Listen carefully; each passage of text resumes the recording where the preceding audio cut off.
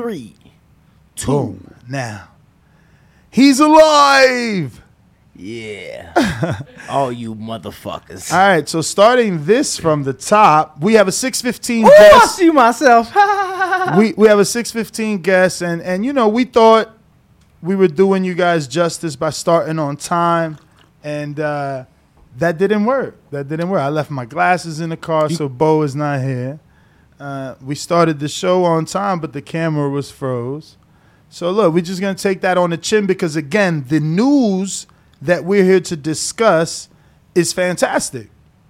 I mean, in my opinion, anyway, it gives me a lot of hope. I don't know about you. But the actual tweet in question I'm about to screen share and obviously discuss not only with my co-host, but with anyone that wants to voice their opinion by calling in to 1-425-569-5241. Press 1 one time to voice your opinion right here on the Voice of the People hotline. Now, Lance Pugmire says, don't buy the mention, which is weird, right? Like, what does he mean by don't buy the mention? Like, I'm used to hearing people say don't buy the notion.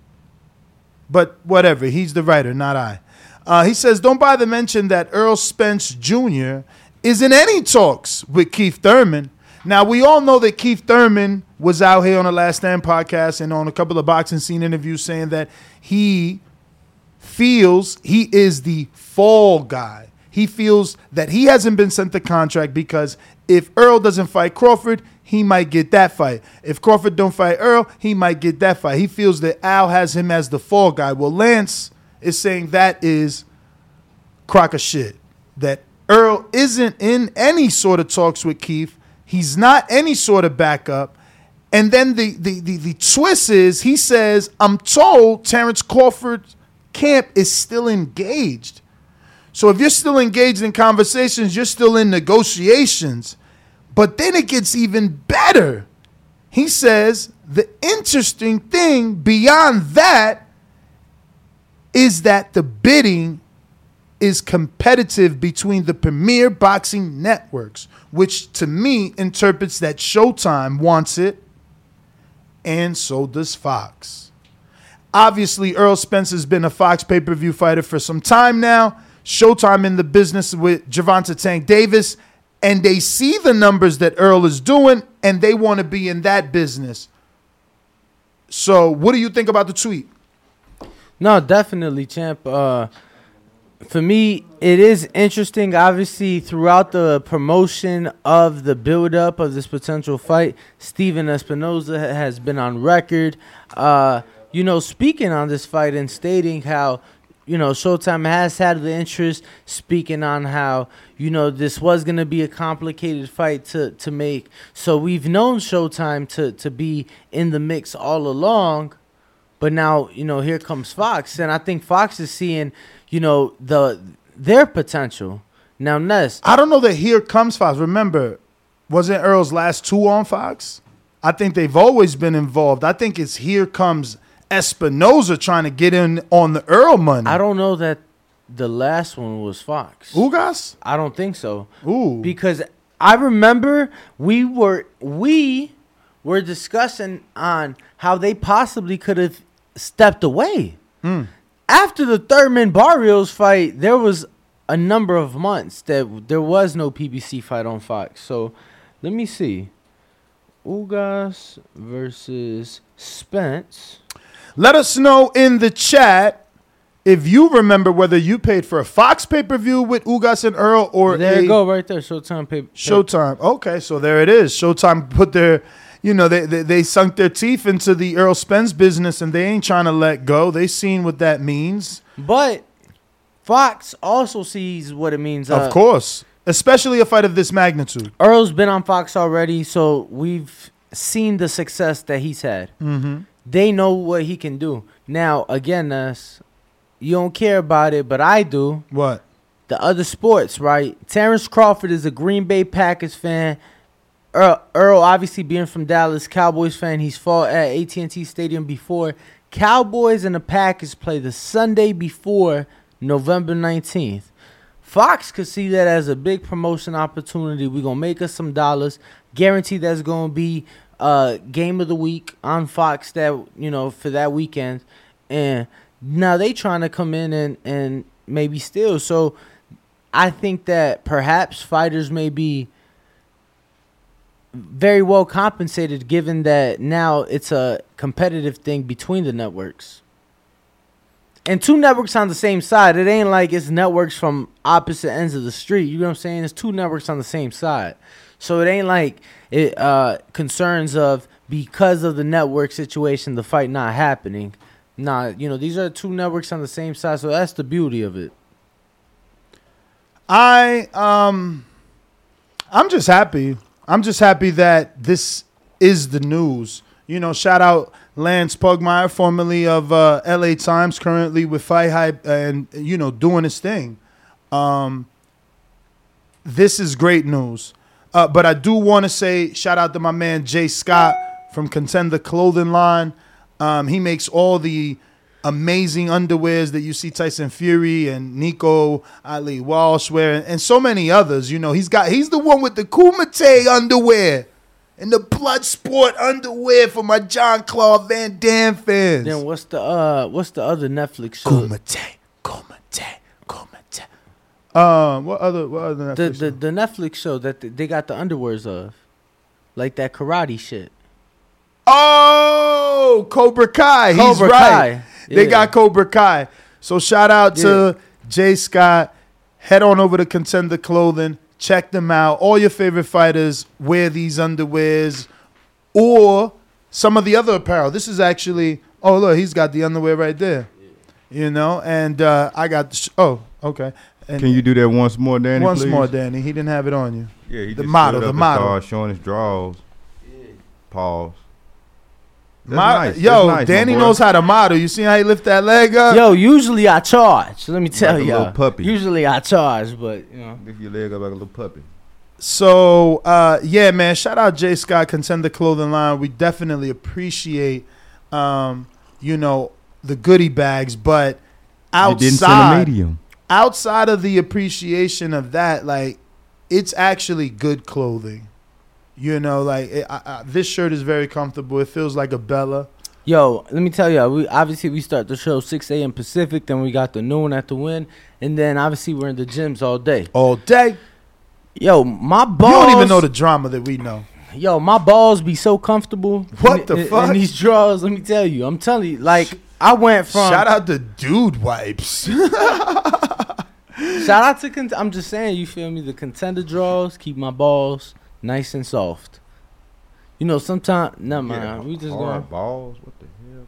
He said hard balls. Yo, listen. Well, what you we gonna nice go ahead. And soft. We gonna go ahead and get my man Zing Zoom in. He is the world's #1 boxing designer for boxing apparel. He's a celebrity fashion designer. He's an ambassador for the WBC Cares, and his tagline, bro, you can't not help but get on board with that. It's called I Got My Own Back. Check him out on Instagram so that you can see all his designs and, all the outfits that he's created for some of your favorite fighters. Give us a few seconds. We'll be right back as we bring him in studio and get him situated.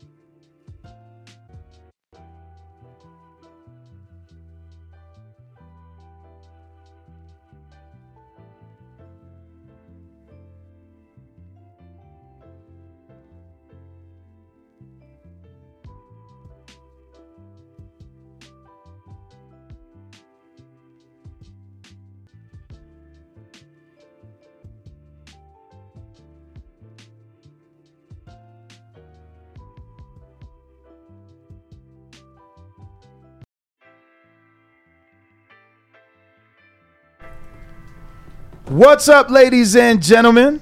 Welcome back, and I got my own back. And first, I was told it's Zing Zoom. Now I'm told it's the future. So we're going to go to the beginning. Before you got all the nicknames and got all the popularity, what did your parents name you? They named me Javier Zinzun Jr., which is kind of funny because my original name was supposed to be Uni. Okay. So the funny thing is my mom ended up passing out because she was all stressed out after she gave birth. That when the doctor came in, they asked my dad, what's his name going to be? And he's like, his name's going to be Javier because I want him to be named after me. My mom was pissed. So to be honest, nobody's ever called me Javier. They've actually called me Uni my whole life. Oh, wow. So that was kind of like before the nicknames. So what's your boxing journey, man? How'd you fall in love with the sport before you became a designer, or did you fall in love with the sport through a fighter that hired you to design an outfit? The funny thing is I actually fell in love with the sport as a kid because that's when we would all get together as a family. Because when I grew up in Santa Ana, California, and to be honest, didn't really do much when I was a kid just because we were obviously we came from Santa Ana, we were broke as hell. So in reality, some of the fun moments of my life were when my whole family would get together and we'd watch boxing, when we watched Chavez or Mike Tyson, El Maromedo Paez. So to be honest, when I saw El Maromedo Paez, that's kind of like when I fell in love with the sport because I saw his outfits. And when I saw his outfits, it's something that really grabbed my attention. And as a kid, when I discovered the band Bon Jovi, I actually discovered them because of the way they were dressed. So that's when I knew that I had a thing for fashion when I was a kid. And when I started watching boxing and I started noticing that some of these outfits were pretty creative, that's kind of when I realized, you know what, I can get into that someday. So let me ask you, you're not just the designer that draws the actual outfit. You are a seamstress as well. You sew it and put it together? So in the beginning, I was actually putting some of these outfits together. But once I became a high demand, I realized I couldn't put together all these outfits. So I had to get smart with it, and I had to hire some seamstresses. So then after that, now I have a whole team. We have a warehouse. So now all I have to do is just design all of them. Actually, I was just asked right now if I design everything that's on my page. I really do design everything that's on my page, just because I want to get credit for all my work. Because I was telling her, I've always told everybody I want to be the first boxing designer ever to be featured to be inducted into the Hall of Fame. Because I became the first designer already in Ring Magazine.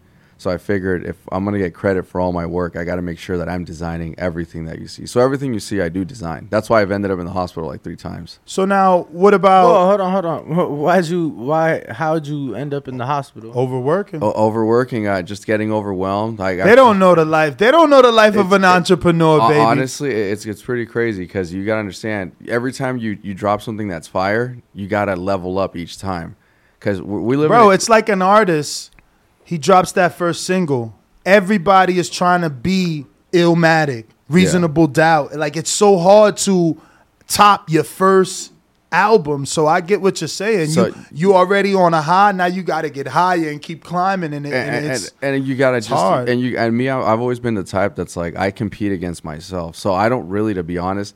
People are always like, oh, do you get inspiration from other people's designs? I'm like, to be honest, once I bring that fire, I got to make sure I do something crazier the next round. Because that's just how I've always been. I got to make sure that I level up on my own and just compete against myself.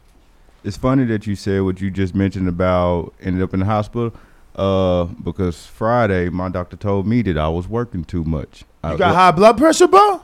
Nah, my diet pretty decent, but they just said I was working too much and it was getting...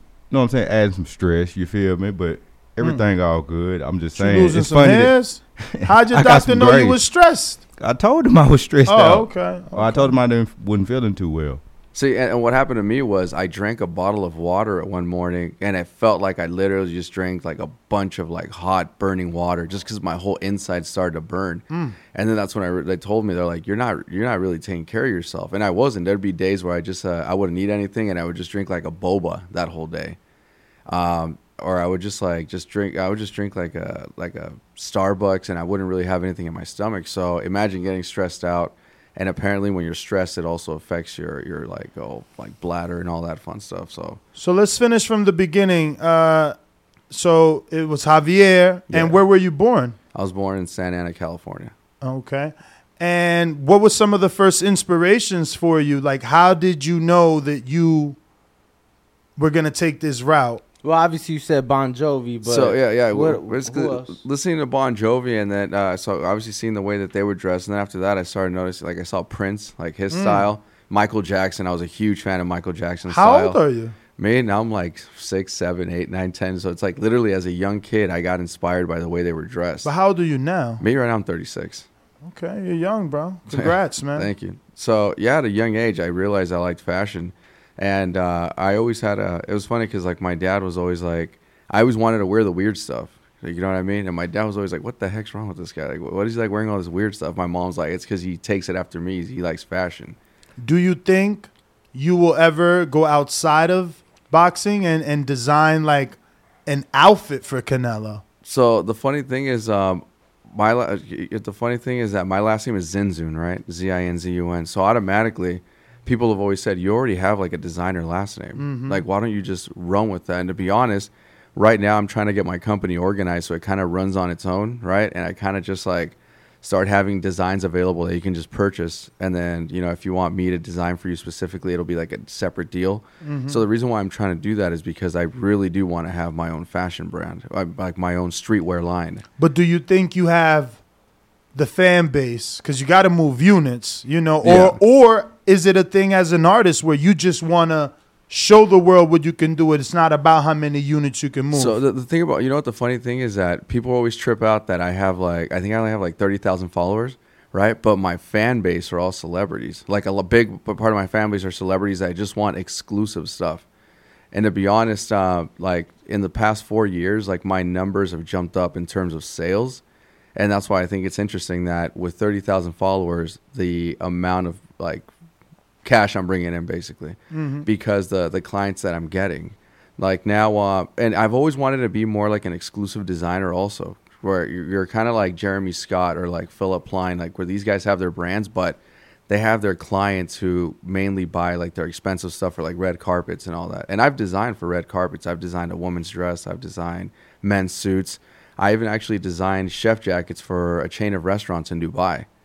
So it's like I've found like different markets that I can go into. And to be honest, it is about, honestly, we live in an age right now where it doesn't even matter how dope your shit is. It's all about who's wearing it. Yeah. To be honest, like you could be like the most creative guy, but if the right person isn't wearing it, nobody's going to give a damn, to be honest. No, I mean, look at how influential Virgil Abloh was, to the fashion. Like, shirts with spray painted X's, people were wearing them for hundreds and hundreds of dollars. So yeah, and you know what I'm saying? That's what I go about creativity. You know what I mean? Obviously it's simple, right? But some people were like, yo, this is dope. Like, I don't mean to talk smack, but like you saw, there was a few fighters that came in and they were like, yo, what'd you think about Devin Haney's outfit? The one that's all spray painted, right?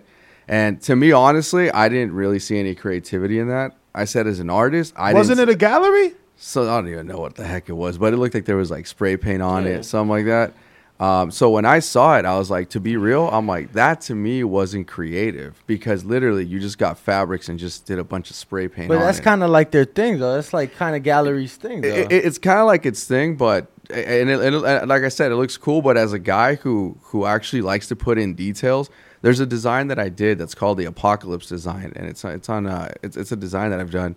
And there's so much detail in it that when I actually like walk a fighter around the outfit and I'm like, look at all the details that went into this. Look at all the different patterns.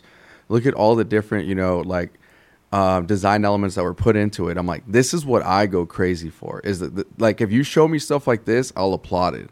But if you show me, this guy built a company off like, his gallery stuff. But I'm like, this design to me, when they asked me about it, I was like, it looks cool. But to be honest, to me, it's more like, these artists, I think, should be putting in like a little bit more creativity into their work. Not just because you have such a high name, you could just put something together and be like, yo, this is straight fire. You know what I mean? I gotta ask, because we've seen fighters like Devin Haney and other fighters who have implemented like that designer to their fight outfits. We've seen some fighters go the Dapper Dan route, some others, go another route. Have you ever dipped into designer, or have you ever wanted to include any designer into I've always wanted to do that. I've always wanted to do that, to be honest. I've always told a lot of these fighters, if you ever want me to design for you, and these large companies like Louis Vuitton, Versace, if they ever want to give me the fabrics, I can whip something up. I actually designed one that was inspired by Versace after Logan Paul flew me out to his fight because I designed for him over in Miami. After I visited the Versace mansion, I actually designed an outfit that was inspired by that. And I've always wanted to do that, where I can collaborate with a big name like that and just bring something. Like Dapper Dan, I got mad respect for him. His story's incredible. His story's incredible. You know, even the fact that he got arrested, I think he got sued back in the days by one of these major companies who he's now working with, which is pretty wild.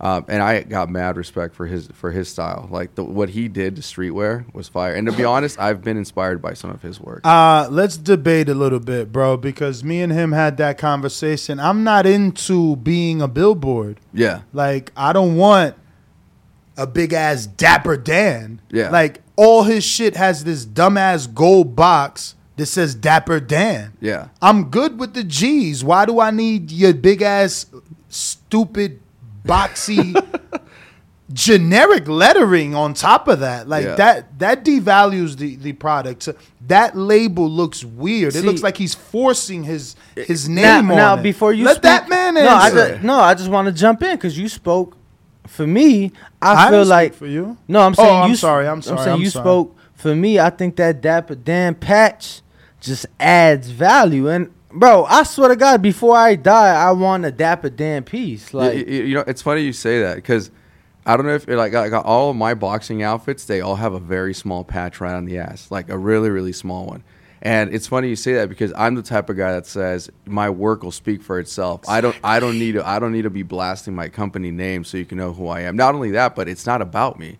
It's about the fighter. But here's the thing, though. How many people haven't tried to now imitate Dapper Dan? So it's like, bro, but they don't imitate that, though. They never imitate that dumbass patch. They imitate the boxes, the G's, the two G's crossing, but never that dumbass gold patch, bro. That shit looks so corny. You know what the funny thing is? There's another company out in boxing. I won't say who it is, but they put their big ass logo right on the ass. You probably already know who it is, but there's a big ass logo on the ass, and that's the reason why a lot of people also call me, because they're like, hey, we don't want the company's brand so big right on the ass. That's why we went with that's one of the reasons we went with Sabas, bro, because it's like your logo right here. Usually it's right here, but we want our shit, and it was numerous companies. Yeah. They're like, nah, we're not moving. They're like, they see that we have a presence, so they're like, nah, let's collaborate together. And it's like,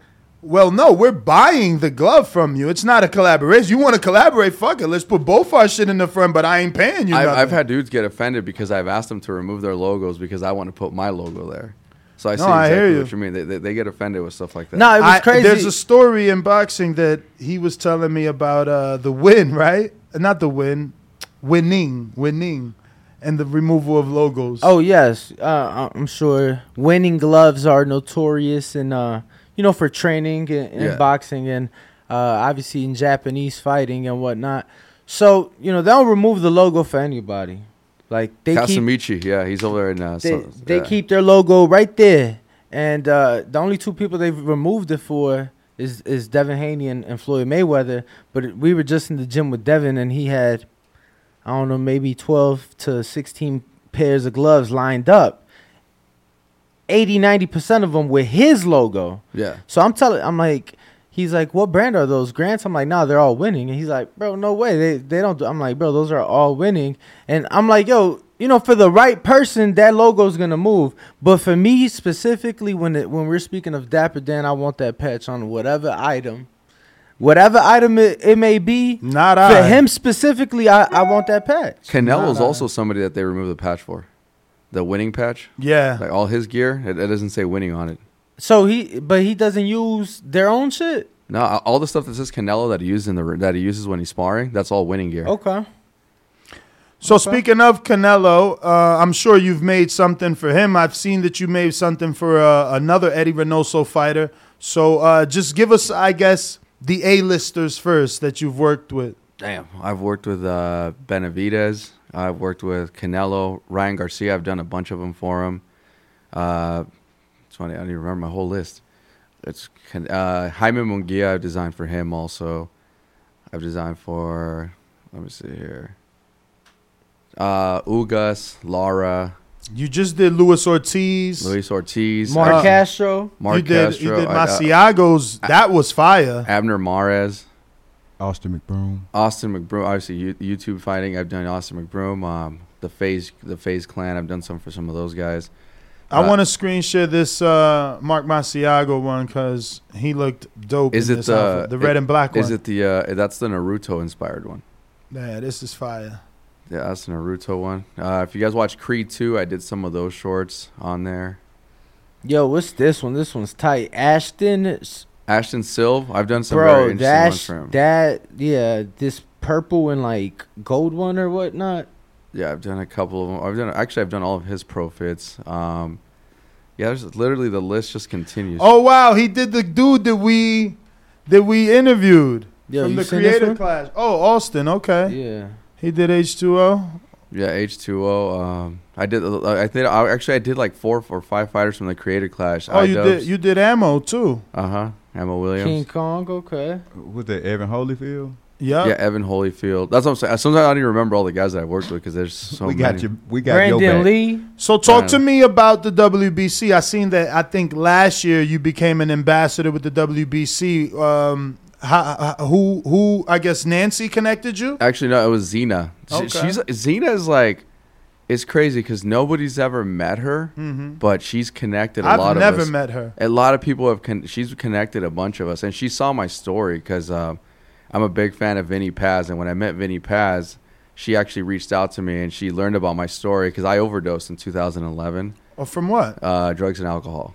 Which drug? Whatever I can get my hands on. Really? Yeah. So what was going on that caused that? Was it the success that led you to the party life, or was that depression that led you to the drugs? So that's why I became an ambassador because I speak at schools and colleges, and before the WBC found out that I was doing this, Zena let them know, hey, did you guys know that he's also a mentor to professional boxers? And I've sat down with a lot of fighters, and I've actually had some of the most craziest conversations that you would even like.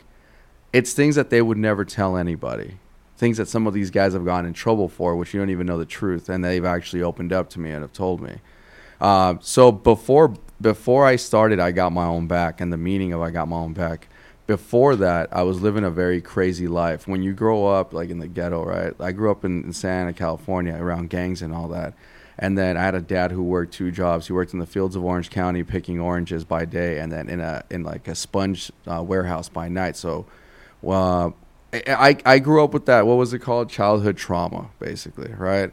I'm not going to say too much about my childhood because my dad got pissed last time because he was like, bro, you making me look bad. It's kind of like the story Honey Boy with Shia LaBeouf.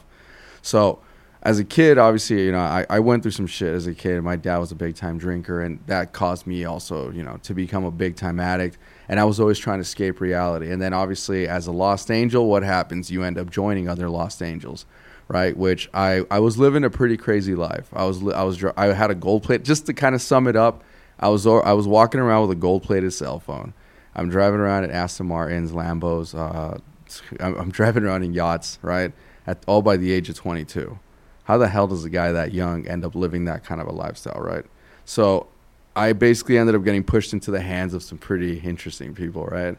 Which ended up having me living that lifestyle. But while I was living that lifestyle, people think sometimes when you have it all, you're like on top of the world. You're the happiest guy ever. But actually, that's when I was the most numb, to the point where I was riding on top of cars on the freeway, right, just to feel something. So it was to the point where I felt so dead inside that. But why? Because of my childhood trauma.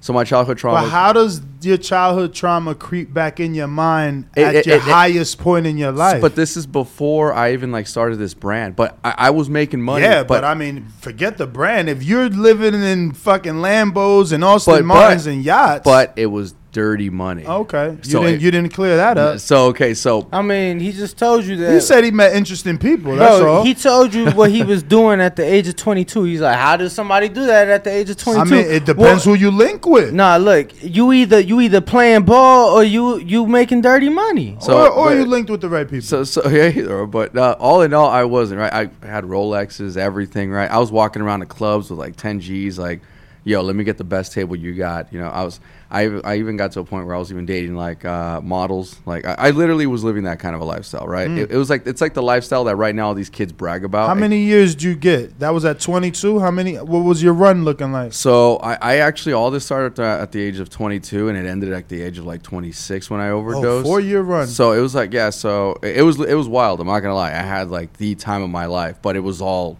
stupid shit, obviously. I saw a lot of things that I probably shouldn't have seen as a young kid, right? So all of that kind of like, it got me to the point where when you're hanging around like gangsters, right? There's a point even when the guy pulled a gun to my head, like everybody was high, right? And he pulls and he's like, what if I just pulled the trigger right now? And I said, you'd be doing me a favor, right? So he pulls the trigger and he starts laughing like a maniac. And he goes, yo, mother effer, you were meant to live, because I thought this shit was loaded, man. Right? What the fuck? So that's kind of what happens when you hang out with people like that, right? So at that point in my life, I realized, like, damn, I really don't even care whether I live or die at this point, to be honest. So that's kind of like when I realized, like, I really, you know, I never really tried at anything because I always felt like everybody always said I wasn't going to accomplish anything. They're like, yo, he went to continuation school. He got kicked out of his high schools.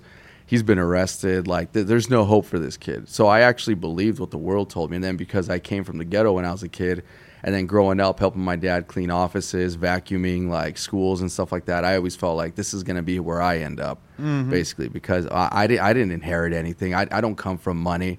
I'm not a guy who, you know, my dad's a hard worker, but I don't think he's going to be able to ever leave me anything, right, in the end. So I never really tried at anything, which is the reason why I just kept going down this dark path. Everybody that I would meet, I would hurt, basically, whether it was friends or women. You know what I mean? Like, I never really took anyone serious. Hurt emotionally. Emotionally, yeah. So after that, I kind of because of what? The lack of commitment. I just didn't really care for people. Didn't really. I had like no love in myself. That's why I have a tattoo on my arm that says "Love Lost," because I just felt like I didn't even know what love is. I basically just didn't really care for humanity. Didn't really believe in anything. You spoke a lot about your dad. Uh-huh. Where was your mom in this situation? My mom always had like mad love for us, but the thing about me was like I just lost like emotion to the point where I didn't really. I couldn't really open up to either of them. And but was she absent? Was she not? She was there. No, she was there, and she was trying to be there for me. But I was just never really cared to share my emotions with any of them. And like I said, like I went through some shit in my childhood with both my parents that kind of pushed me away from them, right? And like I said, I don't really want to burn my parents and stuff, but like I went through a lot of shit with them that to the point where I wasn't close to them. So they were trying to be there for me during some points, like when I got arrested, when I got in trouble, but I just never really, you know, gave them the time of day. So it just got to a point where obviously the pills got worse, the drinking got worse, just loving drugs so much that everything just kept pushing me down a darker path where you just want to keep feeling numb. So I'd wake up in the morning and I'd drink vodka already in the morning, and then my dad would pick me up like at 2 a.m. from a bar because they would call and be like, hey, is this your son? Because he's laying outside in the front and we need to come pick him. So it became to a point where the partying kind of got like a daily thing, right? So on a daily, I was just trying to numb everything. So it got to a point where on February 17th, 2011, I woke up. And when I woke up, I felt like something was just completely off on this day, right? It's like, and at this point, I haven't eaten anything really for like 2.5 weeks. It's literally just been pills and alcohol. But at this point, I just didn't really care, right, which direction my life went in. So I was just kind of like, you know what? I don't really know what I'm doing with my life. I'm in a really bad place mentally. I'm kind of over it. I'm going through what everybody's going through right now, which is obviously, you know, everybody's depressed now. Everybody's got anxiety, panic attacks. Everybody's just kind of going through it right now. And that's kind of, and we're, in my time when this was happening, nobody really spoke about their emotions because you're seen as weak. Oh, man, you're being a little bitch. You know what I'm saying? So it's like, when you're around a bunch of tough-ass dudes, who the hell do you open up to, right? Because now you're going to be seen as a weakling, basically. So it got to a point where I woke up that day, and usually when I was hungover, I would go to Jamba Juice, get myself a nice cold drink, and kind of like try to sober up. But on this day, as I get in my car, I'm driving across the street to Jamba Juice. As I'm walking there, it's like everything starts to fade in my vision. Like everything starts turning black as I'm walking. It started to trip me out. To a point where when I walked into Jamba Juice, the lady's like, are you okay? Because you look like you need like medical help. She's like, you're really pale. And I was like, I'm fine. And I got so annoyed that I was like, just give me my effing drink already. Like, I want to get out of here. So she gives me my drink. And when I drank it, that's when I knew something was off. Because if you have a Jamba Juice, that thing is cold as hell. and this thing felt dry and just, it's like a cardboard in my mouth, basically. So that's when I knew, like, all right, shit, something's off, right? Because I can't even taste this thing. So as I'm walking now, it's like my body was beginning to shut down, like it was starting to shut down on me, and my vision was getting black. I get in my car, and it got to a point where everything just started kind of like shutting down on me, to a point where I couldn't feel my left leg anymore. My left arm started dying on me. My phone's like on, it's almost dying, and I was like, shit, I'm like, I gotta call 911. I think that woman was right. But I called my dad first, and I said, Dad, man, I don't feel well. And I'm like stuttering. My dad's like, I told you this shit was gonna happen, and he hangs up on me. I was like, damn. So I was like, nah, I got like one more call up. Call 911, and they're like, what's your emergency? I'm like, I'm literally on this street in front of this. It was a 24-hour fitness. I'm like, I'm right here. I'm like, I can't even talk anymore. I'm like, my mind's like it's blank now. Like, I don't even really know what to say. And she's like, wait, what are you feeling exactly? And my phone dies in that moment. Oh, shit. So then now I'm trying to turn my steering wheel, and it was like, I don't know if you've ever ran out of gas and your steering wheel kind of gets all hard. Yeah, it gets all hard, yeah, so like the power steering. That's what it felt like, because I had no strength in my body. So now my left arm's dead. I'm trying to turn the wheel, and I go up the curb a little bit right at the 24-hour fitness. Literally, if I would have kept going, I would have gone to the damn window. So I put it in park. And in that moment, both my arms just dropped, and my head, everything just became heavy.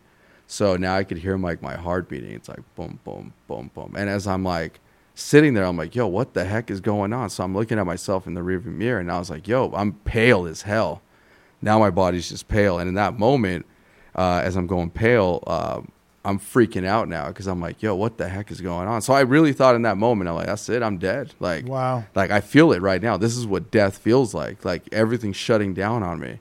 And as I'm looking at myself, it's like I started getting emotional, because I saw the way that I live my life, very careless, very on the edge, and just kind of I spent most of my time just feeling sorry for myself and not really ever trying to accomplish anything, kind of blame the whole world for the reason why I was so miserable as a person. So to a point where out of nowhere, everything just went black, right? And I don't know if you guys ever watched Stranger Things, when that girl's in that dark room, right? It's like, that's kind of what it felt like. Like, you're in there, you're in a freaking dark room. And in my head, I was like, okay, I don't see the light. All I see is darkness. So I think I know where the hell I'm going, right? So in that moment, I'm just freaking out. And it's like, in that moment, it's like a movie of your life is played, right?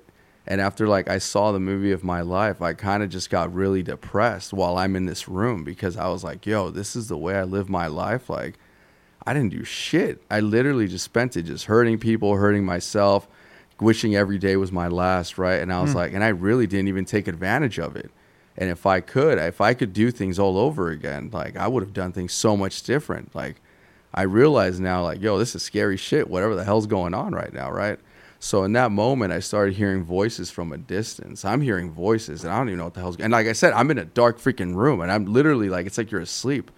And I'm hearing these voices from a distance, to the point where it's getting louder and louder and louder and louder and louder. And then out of nowhere, it's like, you just hear, he's awake, right? And I open my eyes a little bit, and there's a dude on top of me. It's the freaking paramedics, right? And I don't really know what's going on. In that moment, he's talking to me and he's yelling, but I can't even hear him anymore. Like, he's on top of me, like saying something. I'm looking in the mirror in that moment, it's like I prayed to God for the first time in my life, right? Because before that, I didn't really know what to believe in. I just thought we're just here, just kind of living it day by day, right? So as I'm like looking in the mirror, I told God, I was like, you know what? I apologize for everything that I've done. I apologize for the way I live my life. The people that I hurt the most was my family. So if I could see them one more time, that's all I asked for. If you want to take me after that, I accept it. But if you would have given me another chance, I would have lived life really differently. I would have tried. I would have actually tried to leave a story. I would have written a brand new story, one that I could be proud of, basically. And in that moment, everything went black again. So everything just went black, right? So after everything went black again, now I'm back in this freaking dark room, right? And it's crazy because I don't even know how long that felt, but then my eyes opened up again. And when I looked in the rearview mirror, I see my mom being held back by the cops. So she's being held back by the cops. My brother's being held back by the cops, and he's screaming, "That's my brother." My mom's like, "That's my son." Like, I could hear them. It's like only their voices I was able to hear, even though there was all this chaos, like cops outside, right? You got these people working on top of me, trying to bring me back to life. And in that moment, yeah, everything just, I looked in the mirror, I saw them crying, but I thank God for that moment, because I was like, you know what, you could take me now. and then everything went black after that. So, how did you end up in this position?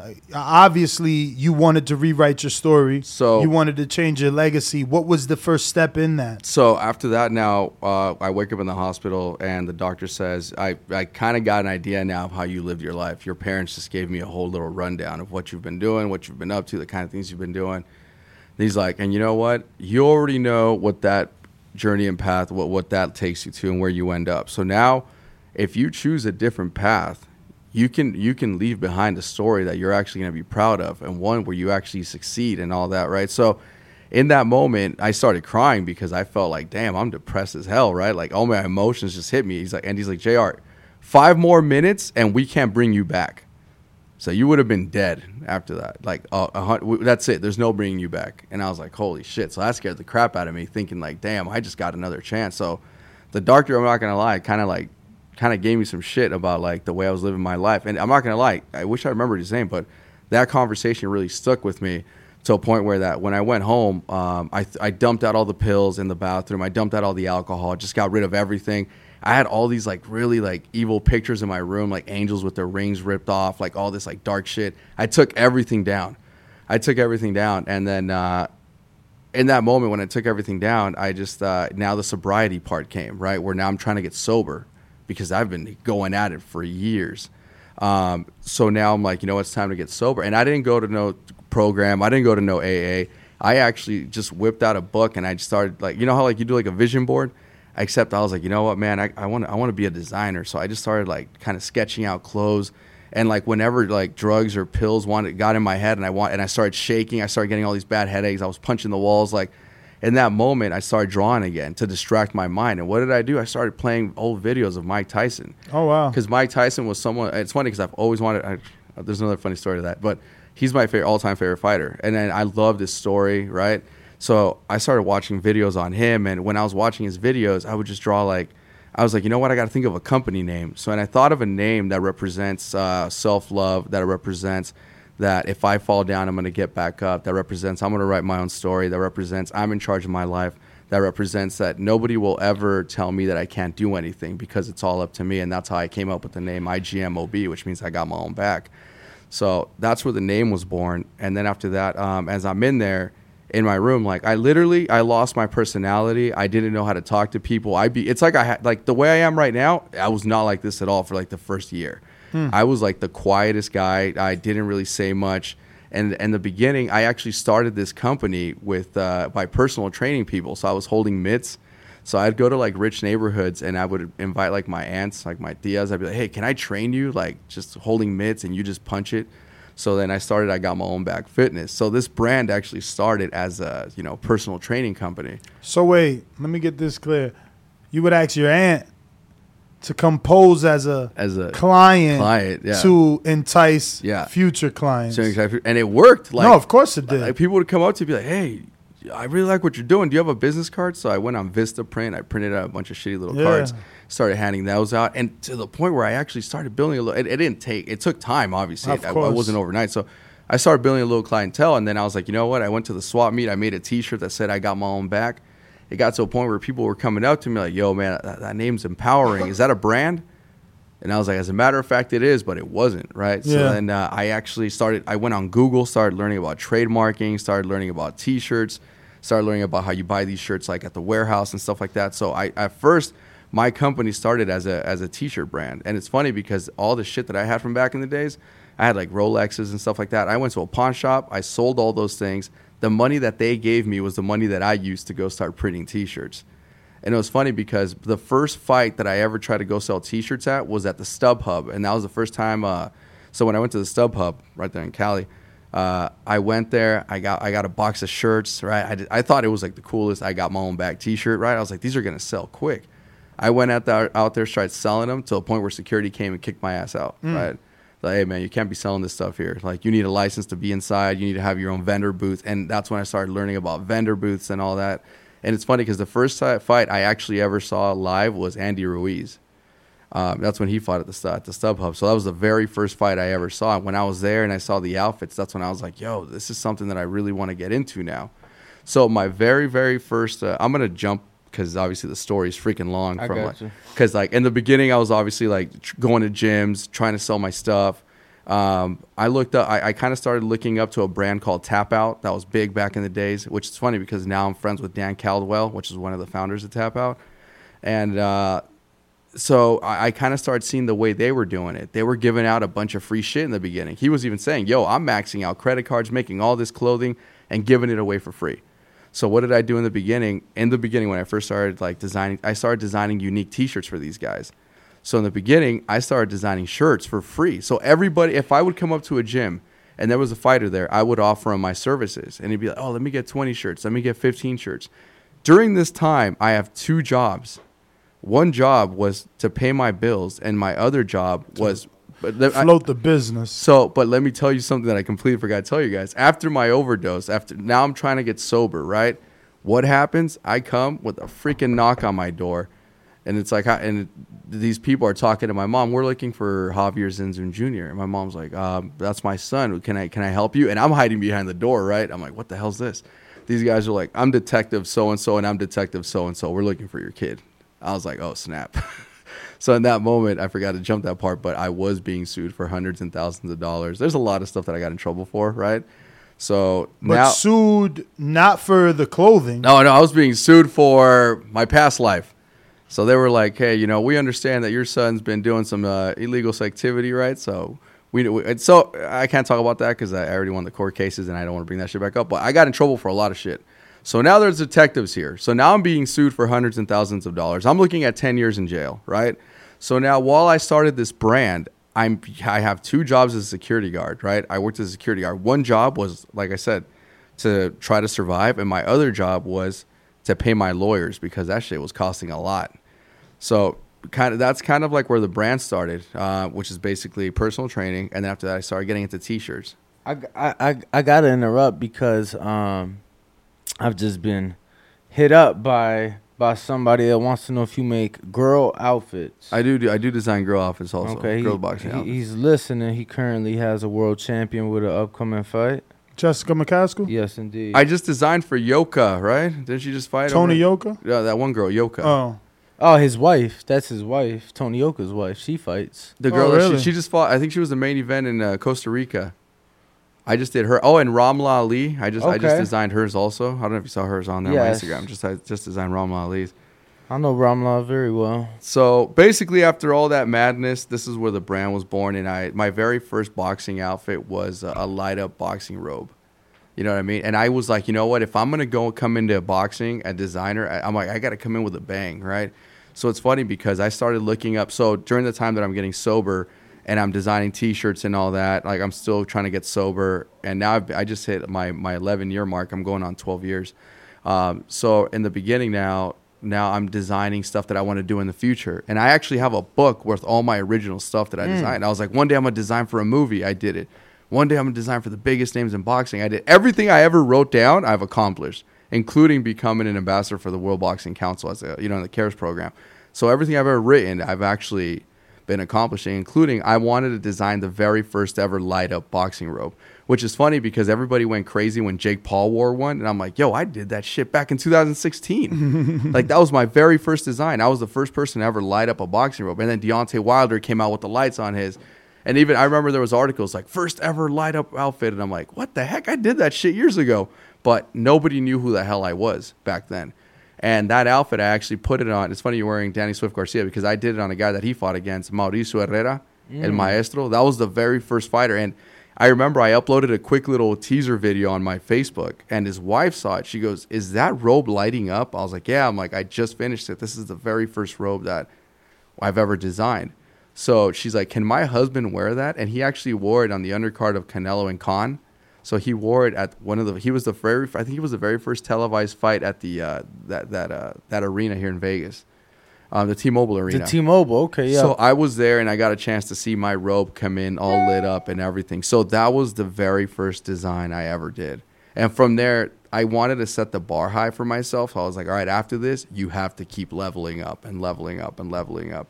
And obviously after that, it started growing through word of mouth. And the fact that when you come to my shop, we talk about the design for like, let's just say 15 minutes. And then the rest of the time we talk about life. Like, we just talk about life, right? To a point where people have always told me, yo, you have some of the most interesting conversations with some of these guys. Why don't you record these things? But in my head, I'm like, I just feel like some of them are way too personal and very intimate, that a lot of the things they tell me, like, yo, I've had some of the craziest conversations. I noticed that you did the Barrios outfit, I want to say for the tank fight with the feathers. Yeah. That was pretty dope. But I feel like Ryan wore a cape as well, and that was kind of cape-like. Did you design that like blue and red for Ryan, where he kind of looked like a Superman outfit? That was my design. It's funny because that design became a Funko. So the Ryan Garcia Funko, that's actually my design that he's wearing on the shorts. Really? Yeah, so That's it became pretty a Funko. I have that Funko at home. So, yeah, that's when Ryan came and he said he wanted a Superman-inspired. That's why we called it Super Rye when we did that one. And then Mario Barrios, when he started seeing that we could do, like, you know, stuff like that, he started asking for more Aztec-style outfits, and that's why we started doing, like, the shield. No, his is dope. I was just looking at it on your page, and, you know, obviously remembered the fight, that walkout. I was at that fight. It was a nice Wasn't that where he wore the pink one? It was, like, the San Antonio colors? Yeah, it's like pink with the turquoise. Yeah, it was the San Antonio fire, colors, yeah. It was the Fiesta colors, so he hit me up, and he said he wanted to kind of go with that theme. So, see, that's what I've been liking, is now that the fighters are kind of hitting me up, and they're not afraid to wear, like, certain colors. They're not afraid to go crazy. How much does one of these things cost? So, I have my basic designs that start, like, at $1,000. And then wait, the cheapest is $1,000. Cheapest is $1,000. And if you're an amateur, though, if you're kids, the price changes dramatically just because they're kids, and I support a lot kids. So if you're an amateur, how many fights? You got to have some sort of standard. To be honest with you, all amateurs that have ever contacted me, I do a tank top, shorts, and a jacket, all for like $600.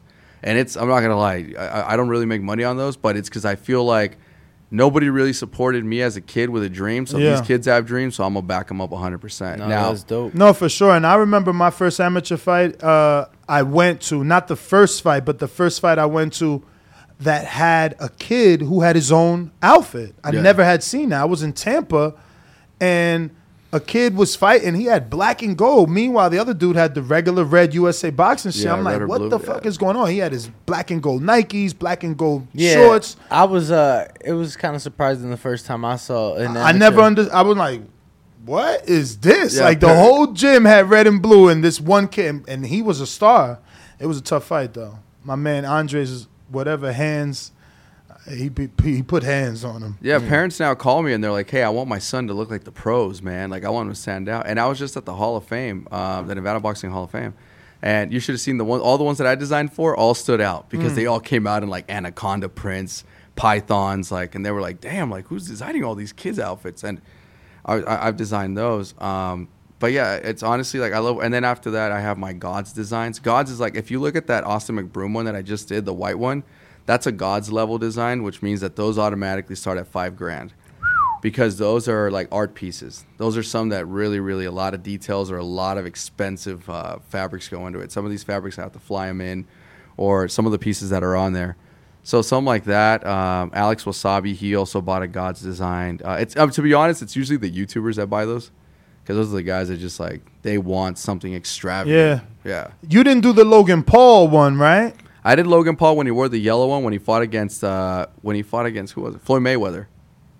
Which one? I think that might have been his second fight with KSI. That was the best outfit I've ever seen. That long black trench. I don't know. I didn't work with him on there. I worked with him for the yellow one. What is the? I don't even remember. I'm gonna see. I don't know if he got it because I don't follow him, and he's not really boxing, so it might be buried. Supposedly he's coming back. I heard a few rumors. Yeah. Yeah, supposedly he's coming back in December. December, okay. You do cornerman jackets too? I do cornerman jackets. It's funny because Salas here from Vegas, he's always said, yo, you do some of the best cornerman jackets, man. He just asked me if I could design him some stuff too for his Oh, wow. This is what you did? No, this is the WWE. You didn't do that, right? No. That's a completely different design. Yellow. The black and yellow, that's something else. No, I did a black and yellow one when he fought Floyd Mayweather. I think there's a picture of me and him on my Instagram. Yeah, I see the shorts because he got that picture of him punching Floyd. But so he wanted one that was inspired by Rocky Balboa. That time I actually designed a really crazy one, but his whole team was like, you know what, we really want him to just come out just clean satin, and In my head, I'm like, might as well just go to Everlast if you just want something like that. But no, they actually paid me to design that one. So I was like, all right. Okay. Yeah, the one that said Paul. No, it says Paul in the front, yeah. Yeah. Which, Oh wow, which it outfit? does look plain. I'm gonna screen share it. Yeah. Yeah, I mean, so you got you know you were blessed because was an easy design for you. I was like, that's what you guys want? And the cool thing, I mean, I'm not going to lie. He flew me. It feels like a throwback though. I ain't on front. Yeah. It feels like a throwback to like the 80s. So that's what he was going for. They were going for that old school like 80s look, and it was inspired by the movie. I think Rocky Balboa wears one. That's like Yeah, black yeah, like that when he's I fighting can see Apollo that. Creed.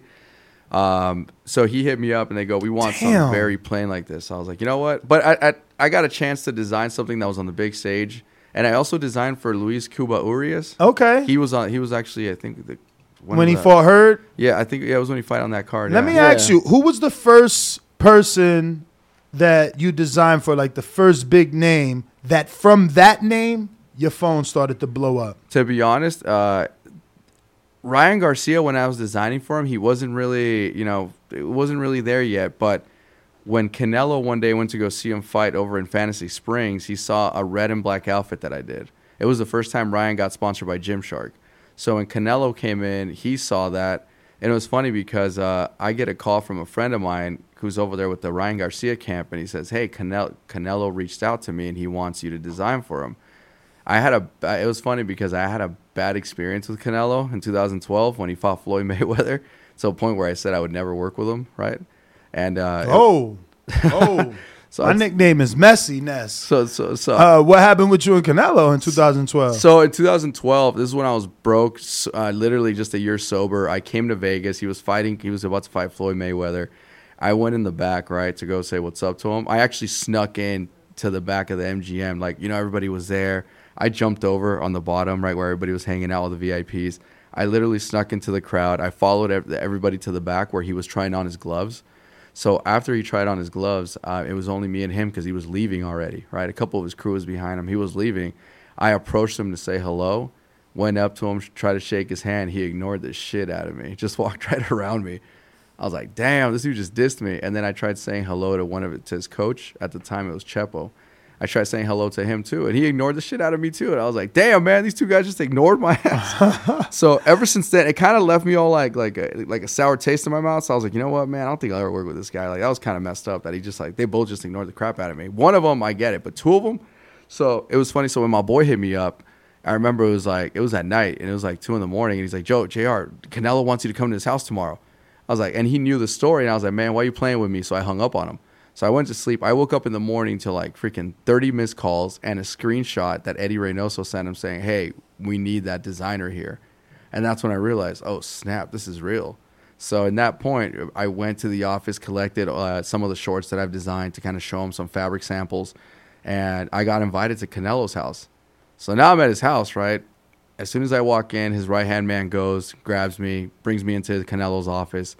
And then he goes, you excited? I'm like, yeah. I'm like, this is pretty big. Like, this is, this is the highest fighter right now, obviously, right? This is like now. And what year is this? It was a few years ago. Okay. It was when it was like on top of his game. He was still on top of his game. Obviously now he's like the guy now that everybody wants to work with. He's like the #1 fighter.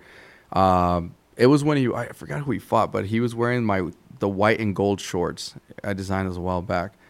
And it was funny because when I went there, I'm sitting there in his office, and his right-hand man comes in. He goes, hey, so have you ever worked with Canelo before? And I said, let me tell you a funny story that happened in 2012, right? And that's when I told him the story. Mm-hmm. And after that, he goes, damn, no way that. He's like, man. And he kind of like made me feel better about it. He goes, man, he's been cutting weight. This fight was a big deal. He was focused. He goes, so don't take it to heart. I was like, you know what? I did take it to heart for many years, and I even told my dad. I was like, you know what, man? I'm just going to work so hard, and I'm going to design some badass shit to the point where one day he's going to see my work, and he's going to call me. It's exactly what happened. Mm-hmm. Kind of threw that out into the universe, and it actually worked out that way, which is kind of funny. So ever since I worked with Canelo, like I said, before that I was designing some pretty cool stuff, but nobody really cared. Once Canelo wore a basic design of mine, everybody went crazy, because that's what I was saying. Like, it matters who's wearing it. So. But after that, the phone went crazy. After that, the phone went crazy with all the boxers. Now who was the next person? Damn. After that, I think it was a. Who the heck was it after that? After that, to be honest, it was the Creed movie, and then after that, Wait, you designed outfits for the whole movie? no, I designed for Creed 2. I designed a few of the outfits. There was 5 designers involved in that movie. I don't know if you saw when Drago first fought Michael B. Jordan. He was wearing shorts that say Drago down the leg. That was my design. Okay. And then in the beginning of the movie, when Ivan Drago is kind of like doing like an underground street boxing fight, he's wearing these all brown shorts. Those were also mine. So I think he wore like a total of 3 or 4 shorts on the movie. Was it like a reality show where like the best designs gets picked, or did they just say, "Hey, you get to design 3 and this"? So the funny thing is, during this time, I'm working at the Dolby Theater as a security guard, and it was funny because I remember I walked up on stage because I was a security guard there, and I look at all the seats and I told myself one day I'm gonna design for a movie, and I said, you know what, screw this, I'm gonna try to design for a movie. So then that night, I actually went on my phone as I'm sitting outside. It's pouring rain. I'm on my phone. And I'm like looking up future projects. And I was like, you know what? I'm going to see if they're going to design another Creed movie. So I started reading articles from the first Creed movie. And I saw that there was a woman, she's from Europe, who was designing the outfits for that movie. And then she gave a big shout out to the costume department. And she named the people. And I looked up the names of the people. As soon as I got home that night, I started getting on my computer. Looking these people up, and I was looking them up, and I actually found their Instagram and their Facebook and their email. So I went ahead and started blasting them with emails, and I even wrote the producer at that time. I wrote everybody. So it was funny because I'm sitting there at the Dolby Theater now, like I'm working security there again. It's for the Oscars, and then I think give it like a few months later, I literally wake up in the morning, I check my email, and it says Creed 2. I was like, what the heck? So when I opened up the email, it turns out that they saw one of my emails and they said, look, we already have 3 designers on board. We have an award-winning designer. She designs for like Pacific Rim and a bunch of major movies. And we also have another company in Europe. But you know what? We want to add a different style into it. So how about, we send we're going to send our costume designer, the main one that's working on this movie. She's going to do like an interview. She's going to interview you, kind of see the kind of style you're doing.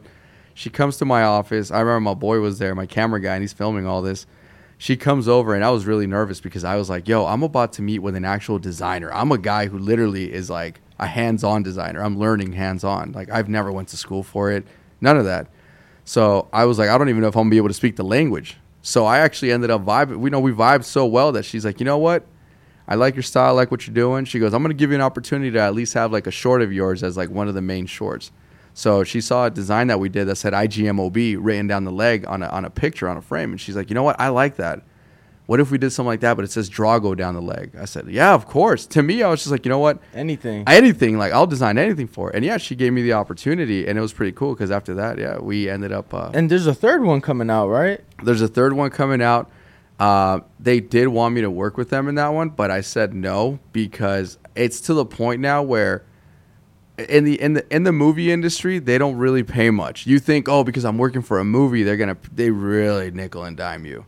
And they put you under a lot of pressure. You're working your ass off, and they really don't pay much. So it was to a point now where I have so much work coming in that I'm like, it's not worth it to me to get paid like hundreds of dollars, right? Because you really only make hundreds of dollars. You don't make like the big bucks like people think because you're working on a movie. So it got to a point where I was like, it just wasn't worth it to me. I'd rather work with all these big name fighters that I'm working with. And then there's a YouTube channel called I think it's called something. I recently posted it up, and when I started work, this YouTube channel gave me like a big shout out. This guy apparently is like big in YouTube for YouTube stuff, so that's where the YouTubers started calling me up, basically. Okay. So yeah, so in boxing. So who was the first YouTuber you worked with? That was so when I got Austin McGregor. He did the outfit for the dude we interviewed from the Creator Clash. The main event. Okay. iDubbbz? iDubbbz. I did iDubbbz' boxing outfit, yeah. So I did his. But before that, I don't know if it was Logan Paul or Austin McBroom, because I got a bunch of them at the same time. I got, because they all found out that I designed for Fluffy, the comedian, Gabriel Iglesias. What do you design for him? What the fuck? A boxing robe. So he was. Bro, he's out here. Give me tickets, man. I will get He's you fucking out here this weekend. It's my birthday, too. so I'm actually going to be going to see him here at the Mirage. So I can let's go. No, we going to see him. So fuck. I'm going to hit up my boy Juan. I'm going to tell him we need some tickets. But, yo, what do you design for? Tell him. We got another studio in the Wynn. We'll love to interview him at the Wynn Casino. So we're over there, too, 5 days a week. After this, we leave at 12 and do I'll let him know because I think he flies in on Thursday because he's got a show Thursday, Friday, Saturday, Sunday. Bro, I checked his calendar just yesterday. This is so crazy. He's booked. Yeah. Like, he's going to be here for a couple of days. Then he's back in October. Then he's back, I think, in December. My man is like... He's doing the New Year's show. He's booked out here. So I haven't seen him in a minute. When he sold out the Staples Center before it became crypto, when he sold it out, we're all just kind of talking, and we came up with this crazy idea of like, why don't you come in with a boxing robe? And he did, and he actually ended up walking in with a boxing robe that was.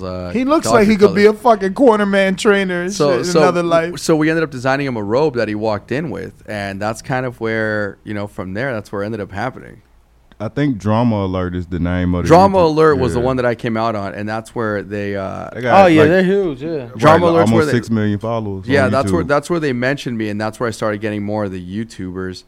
But Fluffy, that's where we designed him a robe for that, and yeah. Let me ask you: did you see the Barrios vest that he wore for the Tank presser in Atlanta? I think I interviewed him and he said he designed it himself. Did you not see it? Which vest? It's a jean vest with like patches. Oh, so what he does is he's a punker. He likes like punk style music. So what he does is he wears these denim jackets. So but he made that himself, he said. I don't know if he made it. I think he might have put the patches on. Yeah, maybe I mean, obviously he didn't fucking stitch the vest. I think what he did was he just put the patches on because like these guys, what they do is they wear these like punk rock style vests, and then they add patches to them. It's kind of like a fashion thing that they do in the punk rock industry. Yeah, I was actually feeling that vest though. It was pretty dope. So for you now, I mean, what's next as far as like your aspirations and ambitions in your brand? Because obviously you're talking about having to turn it up each and every time, and bro, let me tell you, I'm like beyond impressed with some of your work. So what's next? So, but I have two things that are coming up next right now. One thing is I'm gonna be doing a fashion show. Really? Where? I'm gonna be in Los Angeles. I'm thinking about doing it either in Los Angeles or here in Las Vegas. Yeah, do it here, bro. So we'll commentate for you. So I'm gonna be doing a fashion show with boxing outfits. Beautiful. And I've already, it's the idea is already in production. Like I'm already designing all the outfits. I'm already putting all that What location? Together. Honestly, I'm thinking about doing it somewhere here in Vegas, somewhere where it's like it's gonna be big because I want to invite a bunch of fighters because it's actually gonna be like. I don't want to say too much about it because it's kind of I really want to come in with a bang and do something that's never been done. But let's just say this: you're gonna come out of there feeling a bunch of different emotions because of what I'm about to do, and I'm gonna do it all in boxing outfits. And I want you to come in and I want you to feel something. Are you looking for like a theater setting? I'm looking for like the setting. I don't want it to be a place where there's so much going on where your mind's focused on everything. What's the capacity you're thinking of? Like, how many people do you want to honestly, be there? I want a few hundred people in there because I'm really going to be telling a story. And I want you, when you leave, that you're going to be like, yo, I felt that shit. Because I'm a storyteller. In my outfits, I'm a storyteller. There's a video. I started like a small YouTube channel thing. Like I only have like 10 videos up. But there's a video called Apocalypse. When you guys get a chance, go ahead and watch it. And in this video, I'm trying to show you the struggle of what it's like to be in this industry. So that's kind of what I'm trying to do is I'm trying to tell a story with my designs. And I'm going to be doing that video. I'm going to be doing that fashion show soon, except I'm writing it in chapters because each design is going to represent a part of the boxing story, a part of a fighter's life in boxing, from the moment when he dreams to the moment where his career begins, to the moment where everybody wants to be your friend, to the moment where nobody wants to mess with you anymore, right?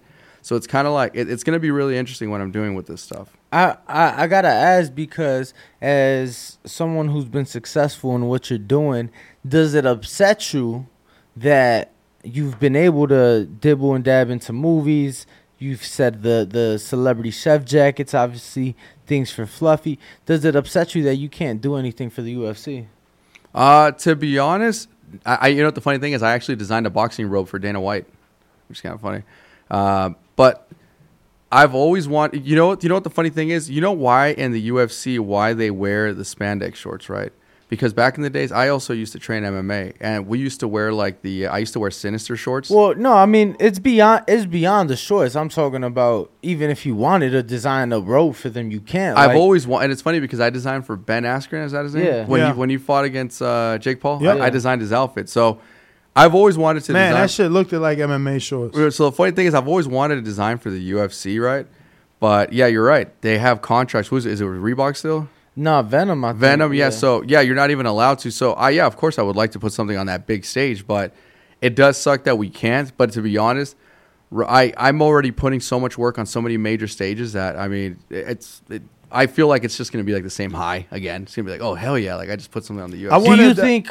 So for you, are you an actual UFC fan? Not really. To be Okay. honest, Thank you. just because like. I'm not gonna lie, like, and not hating towards UFC or anything, because I used to love MMA, like I used to train.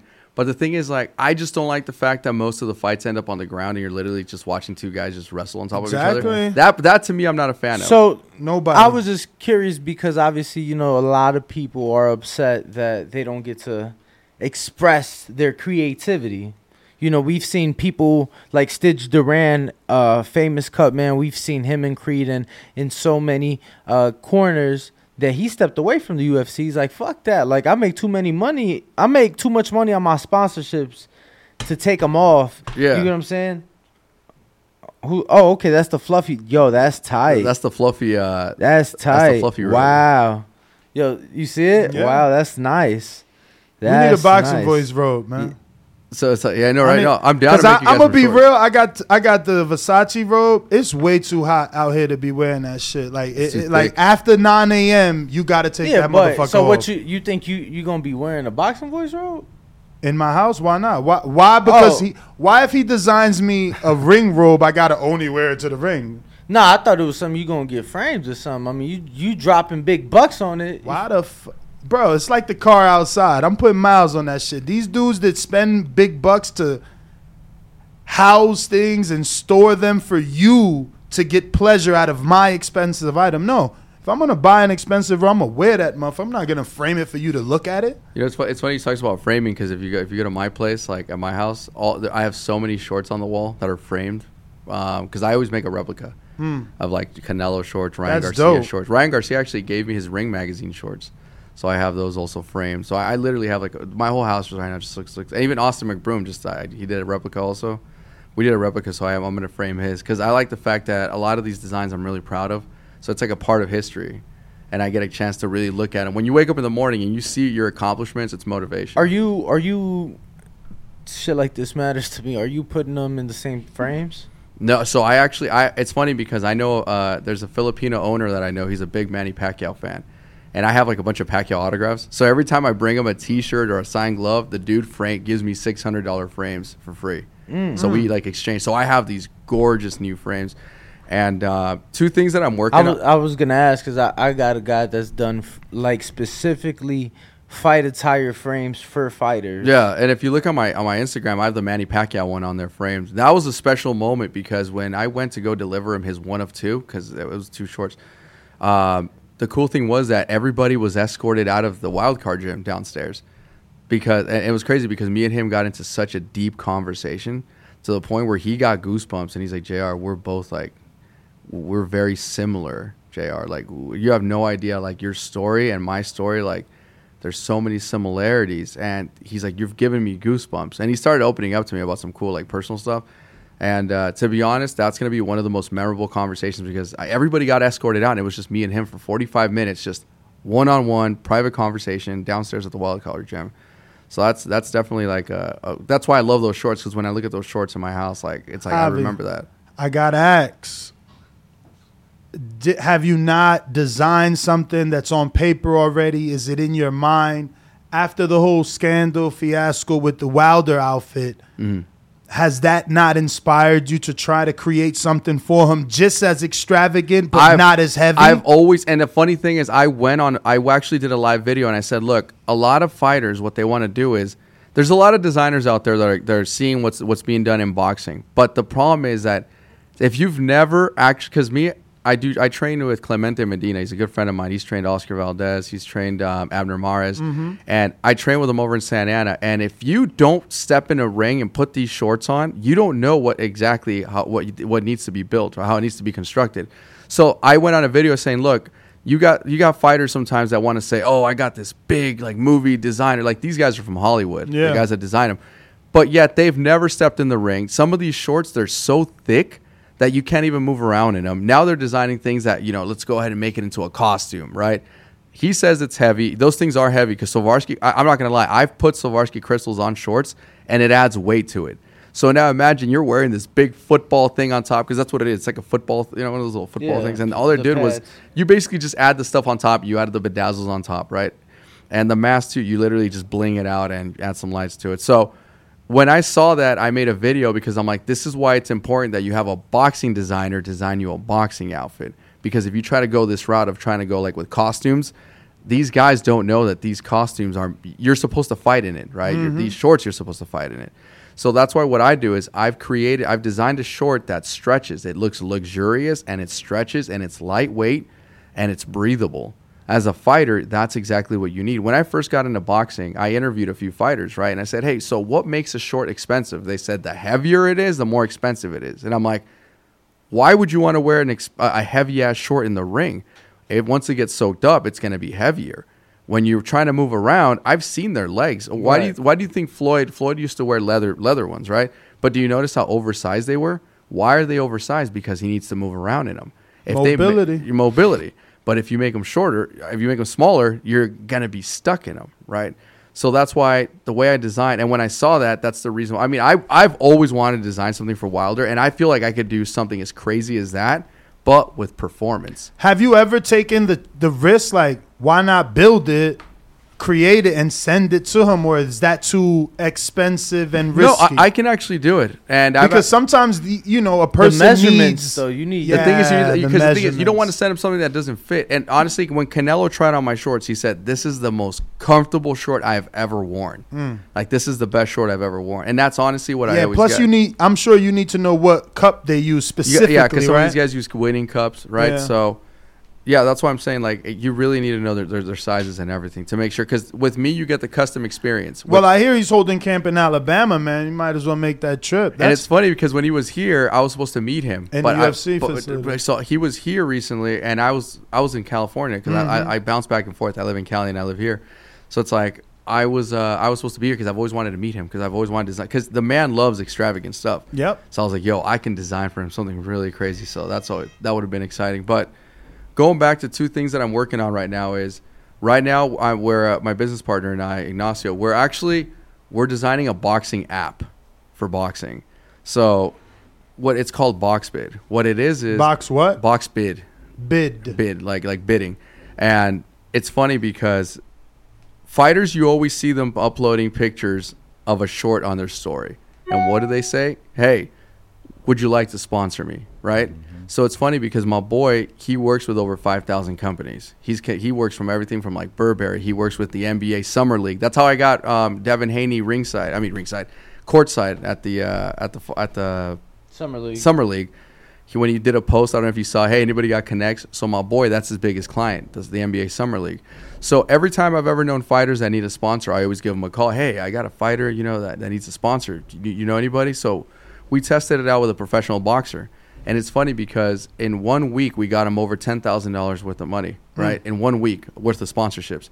So what did he do was he created a deck for him, right? He created a little profile, a little about me. He sent that out as an email blast to all his clients. Hey, anybody interested in sponsoring a fighter? It got to a point where when we sent him a picture of the shorts, all these companies were bidding on the hey, you know what? I'll give him $5,000 for the belt. No, screw that. I'll give him, $6,000 for the belt. So with me and my boy talking, I was like, yo, this is something we could do, bro, where we could do we could have people bid on stuff like this. So now we created an app that we've been working on for the past 8 months, which is called BoxBid, which we create a profile for the fighter. And now when he's getting ready to fight, we upload, a little about me on there, where he's going to fight, which channel it's going to be on, right? And the cool thing is now when we do that, you could sign up as a fighter, a fan, or a brand. Right. So if you're a brand, now you get the email blast. Right. So now you can go ahead and see, oh, okay, snap, this guy's fighting on Saturday. Okay, or, in a few months, he's going to be fighting. You know what? The bidding starts on his belt at $1,000. You know what? I'll put my company name on his belt. So, boom, I'll just bid $1,000. It's kind of like eBay. No, of course. So it's going to have like a little timer, right? So now you're able to bid. It's funny because we just sat here with Mike Lenardi, and we actually just told him about it. He even thought, it's a crazy idea. It's pretty awesome.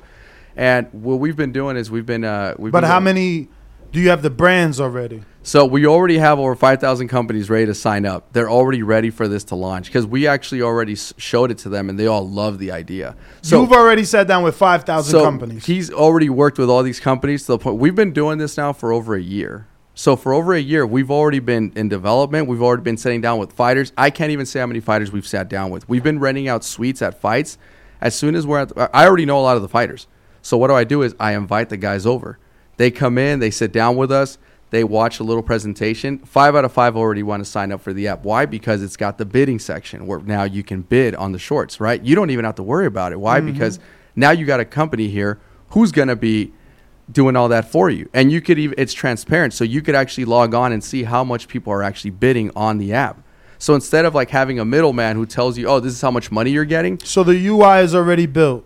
It's already, and you know who actually already. You have a beta in production is out. It's already, so it's where we haven't launched it, but we're already constructing it. And you know who actually believed in it so much that they already sent us their codes? BoxRec. BoxRec's on board with us already. That's good. So that's huge, actually. BoxRec's like, yo, this is a pretty badass idea. Who you dealing with over there? He's dealing with her. My business partner. He's the one that's dealing with the lady. Shepard? Yeah, Miss Shepard. Yeah. He's the one that's dealing with that. Damn, already, that's fucking huge, yo. BoxRec is big. So the fact that she believed in it, she loved the idea, that was pretty wild. Mm-hmm. You know what I mean? So now it's funny because yesterday, Fluffy, he just sponsored his very first fighter. He obviously so he contacted what us. Fighter? He sponsored, but through your app, Israel. No, the app's not launched yet. So through us. So Israel, what? Israel, the one that's fighting the co-main event. Co-main event of this fight of the Canelo fight. Oh, the guy versus fighting Bam. Yeah. Oh my God! So he wanted to get his logo on. He said, "Hey, can I get my company, my logo, Fluffy, on somebody?" And I reached out to Sean Gibbons because I noticed he had the co-main event fighter. He's like, yeah, you guys can put the logo on the back. So he made that happen. So thank you, Sean, for that. Let's see here. So it's funny because, look, so we already got it kind of like where it's going to go and everything, right? So let me show you guys. So here's a quick video of it, of what it's going to look like. It's your profile, right? A little about me on there.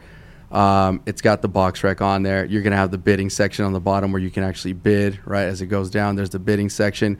We also have a training camp sponsorship that you can do. We have like a GoFundMe section, which is basically on the bottom right. We call it the support your favorite fighter section, which means that there's a lot of times fighters that there's family members that want to buy a T-shirt, that want to send them money, show them some love. So we have that section where if you send them, let's just say that's actually a phenomenal idea. I wish you the best because fighters need that. So there's so many fighters that need that, man. Being in the industry for 11 years, I've noticed that a lot of these fighters, they don't know how to market themselves. There's let alone they don't have the time, bro. Like we can't ask them to have the time to close deals when they got to be 8 weeks training. You got them stressing out about getting sponsors. You got them stressing out about putting the patches, losing weight. So we're gonna take a big stress off of them by creating an app, like I said. Where what do you think about sitting down with the promoters? Have you approached promoters to see if they're on board? That's what we want to do. Because you're systematically helping their fighters, and they're getting that help for free. Honestly, I would really like to sit down with some promoters. Like I said, we've only sat down with fighters. We've sat down with managers. Actually, it's funny because my business partner saw Tank Davis's manager over at that last fight we were at, the Andrew Ruiz King Kong. And he approached them, and even he liked the idea. He's like, that's a good idea. He's bro, like, it's seamless. It's like I don't have to worry about filling up my shorts, and I don't have to worry about did I get the right price because it's to the highest bidder. So every time out, I'm getting the maximum amount. And you don't even have to. And then you want to know how much you're getting paid. You just go on your box bid. No, you go on your account. When is your launch date? We want to launch in December. Right now, what we're doing is we were already at the Hall of Fame. We set up a booth, and we're literally talking. We're showing people the app. Are you going to be at the expo? We're going to be at the Boxing Fan Expo. So we're also. They're giving you internet. They have internet there? They better have internet there, else I'm screwed. I don't know. I haven't confirmed that I'm going because every time I text Alonzo like, yo, you giving us internet? He's like, I'm going to call you. he'll call me at 11 o'clock at night. Like, I got to be here at 5:30. I'm supposed to call back Alonzo. But, yeah, I'm actually going to be in the booth next to Benavidez. Okay. So I was there. I'm going to have to take over Benavidez' booth. So, basically, we're going to be there. And we already have it, like, a video demo on our phones. So we kind of just show the fighters. And they get excited about it because, like, yo, you're telling me that you're in charge of getting me the sponsors. You're going to put the sponsors on. And you know what? It's going to be like a one-stop shop. No, it's fire. Because I also design outfits. So if you need me to design your outfit, boom. And not only that, now you made the money through the sponsorship. Your outfit, you ain't even going to care to spend that money. So now when they even come to me to get an outfit, I'll talk to them about BoxBit. If they come to BoxBit, I'll talk to them about that I also design outfits. So it's kind of like a win-win. It's a win-win. So it's I love it. I love great, it. Man. So I love the idea. That's our way of doing it. And obviously we're going to use Errol Lorenzana. He's a really good friend of mine. He's a professional boxer. He's the newest member to the Canelo team, Lázaro Lorenzana. Yeah, I seen you did some shorts for El Rey. So El Rey now, he's going to be like, we're going to talk to him. We're going to sit What's him down. up, bro? Ain't you Mexican? Dica El Rey. You sound crazy right now. El Rey Lorenzana. And it's funny. He hates it when they say it like that. So it's funny. So now we're going to be, what I'm going to do is we're going to see, right now he's been wearing BoxBit at the Canelo camp. That's kind of to show people like this could be like your brand, right? And it could be your brand like for training camps and stuff like that. So the cool thing is now, since right now, question from the live audience: what percentage of the bids do the boxers get? But I'm sure that so let's just say you signed up with us. You're a fighter. You're gonna go fight. We get you. All we're gonna right now. We're only thinking about is we've been talking about only us getting 18%, right? Because we don't want to jack the fighters. We're here to help the fighters. True. You're gonna, and that's why you're gonna 18 see it ain't bad. Listen, don't be afraid to set your percentage because it's gonna be. To them, 82% of something they never had. Yeah, so you don't want to give me 82%. Well, go find your own fucking sponsor. See how easy it is. And we're in charge. Everything you're not a fan of doing, we're gonna do it. So we're gonna relieve a big headache. You just focus on fighting. We're gonna that 18% might not be enough to be. Going back and forth. You know how long it is to close a sponsor? In the beginning, we're going to do something small just because we're just going to get things going. But, yeah, the percentage is going to go up because, obviously, we're testing it out in the beginning to see how it goes. And we've already tested it out with a few fighters without actually launching yet. And we've been getting some good feedback. And obviously, there's some things we had to work on. Obviously, we have contracts now because there was a situation where we had a CBD company come on board. They were excited. We sold a patch, and then it turns out when dude fought, he had another CBD patch on the back that we never approved. It turns out one of his teammates took a couple $100 and added that patch, and that made us look bad with a guy who just paid $2,000. You see what I mean? So that's why now we have contracts involved where it says, hey, look, these are the rules. As soon as you're done fighting, you can actually log in and the money's released. So we could either A, send you a BoxBit debit card, right? Or B, it goes directly into your account. Makes it convenient. So one of the listeners is saying that, something you guys should think about is kind of like multiple choice where the boxer can click brands he may or may not be aligned with. That's it's funny you say that because that one thing was when we interview the fighter because the fighter has to do an application. Of course. And it is going to say, I don't want to work with these kind of brands. So I don't want CBD brands or I don't porn. want. And so that's how we're going to filter it. Yep. Where I don't want to work with OnlyFans because that's basically porn, or I don't want to work with alcohol brands. I don't want to work. So like some fighters like Mark Castro, sponsored by Michelob Ultra. You could probably be a guy like me. I'm sober, right? So it's like, how am I going to look representing a freaking alcohol brand? So I could actually say I don't want to work with these kind of brands. And you could still work with an alcohol brand and tell them how you've been through dark places with alcohol and drink responsibly. There you go. I could probably do something like that. Some good marketing. So that's kind of what we're going to do is each fighter, obviously, they're going to tell us, who they do want to work with, brands maybe they don't want to work with. And in the end, if they don't want to work with that brand, then we'll just say, you know what? Fighter's not, interested in something like this. I got a couple questions from the people. Ruin a 504, which is New Orleans. He says, have you ever designed ring attire that affected the performance of a fighter? To be honest, no, because I always what we do is we send it to the fighter. He tries it on. He says, "Yo, this is amazing." There was one fighter once where when we brought it to him, the belt was too tight because we added the embroidery patches. So what did we do? We literally just went back to the office, and I've even had outfits flown back that I personally we pay to fly them back if the belt's tight sometimes because sometimes they change the cup. What we do is we literally just change the cup size, or if they want it longer, we make it longer. We always like to make sure they get them so that before the fight, we still have a chance to correct anything. Because then you don't want them in the ring saying, yo, this didn't fit, because then it's a bad look on us. And obviously my business is mainly grown through referral. James Valdez from San Antonio, Texas. Have you ever seen heavyweight contender Jared Anderson's ring entrances? And if so, what do you think of his outfits? Actually, I don't think I've seen his outfits. What? He has one of the most creative. I'm like, I don't think I've seen his outfits. You gotta create something for him. My man's come out as the Chucky doll. Oh, I know who you're talking about. He was a chef whipping up fucking shit in the pot. I remember the Chucky doll one. Yeah, I've seen that one. No, that was a pretty crazy one. He's with James Prince and Shakur. Canna in Nebraska says, after the OD, congrats on surviving. By the way, where did you get the money to start the business? But you answered that. You said you sold the Rolex and some of the stuff you had. I sold some of my belongings because I called it dirty money. So I was like, you know what? I just want to get rid of all this stuff. So I sold that, and I also started working for two security companies, CSC and Staff Pro. So I started working for both those companies, and I used to work for CSC. So I worked for CSC for years. That's crazy. Like when I moved out here, I couldn't afford to go to all of the fights. Yeah. So I would work for CSC because they would work at the fight. So I'm like, cool. And the reason why I started working with them is because I was like, yo, I want to be able to show people my designs, whether it's rappers, artists, you know. So I was like, you know what? That's why I started working security. And yeah, that's where I did a lot of my networking. I got Nate the Alien that says, your story is incredible, my brother. Listening to you right now made me emotional. I got to get my shit together. I've been slacking, and hearing your story makes me want to get on my grind. God bless. Thank you. Like I always tell everybody, like, no matter what path you choose, it's going to have its obstacles. So don't be afraid if you fall down. The important thing is just get back up and keep going. And it's like me. Everybody always says, why do you keep pushing? Why do you keep pushing? I said, because when I started this journey, I knew it wasn't going to be an easy journey, and I knew it was going to be a hard journey. I knew that there were going to be, obstacles. I knew there was going to be people that were going to try to stop me. But at the same time, I always knew why I'm doing it, and what my purpose is in life is basically to help as many people as I can along the way at the same time while having fun at what I'm doing. So I always pictured myself just sitting in a nice restaurant by myself and knowing, damn, it's been a hard journey, but I made it this far, and now I'm at peace, and now I can continue just having my mind go crazy after this. Have you ever designed for Crawford or Errol? No, I haven't designed for them yet, no. What? So it's like, and the funny thing is that a lot of these guys, they don't even know that I exist. There's there's people, there's fighters that have been like, yo, I had no idea who you were. Like, I've seen some of your outfits, but I didn't know who you were. So you're not aggressive. Like, I would be you know what the funny going up to these dudes like, yo, this is me, and I want to work with you. In the beginning, I was going after all the fighters. I was sending messages like crazy, boom, boom, boom, boom.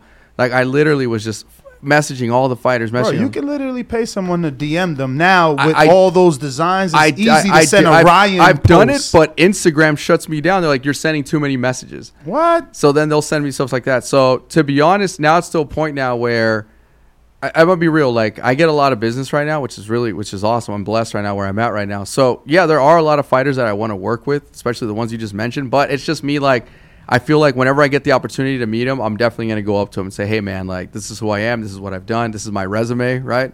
I would love to design for you someday. And yeah, there's definitely a lot of fighters I would still love to design for. Like Wilder, like you said. Did you do the helmet for Joel Joyce? No. Like, no. Did you see that shit? Yeah, I saw that. I'm like, no. Bro. That's fucked up. They ruined Marvel's Juggernaut right there. Like, that helmet looked weird. The thing is, it was too big. It was just too big. It was like shoulder length, the helmet. It just didn't even look right.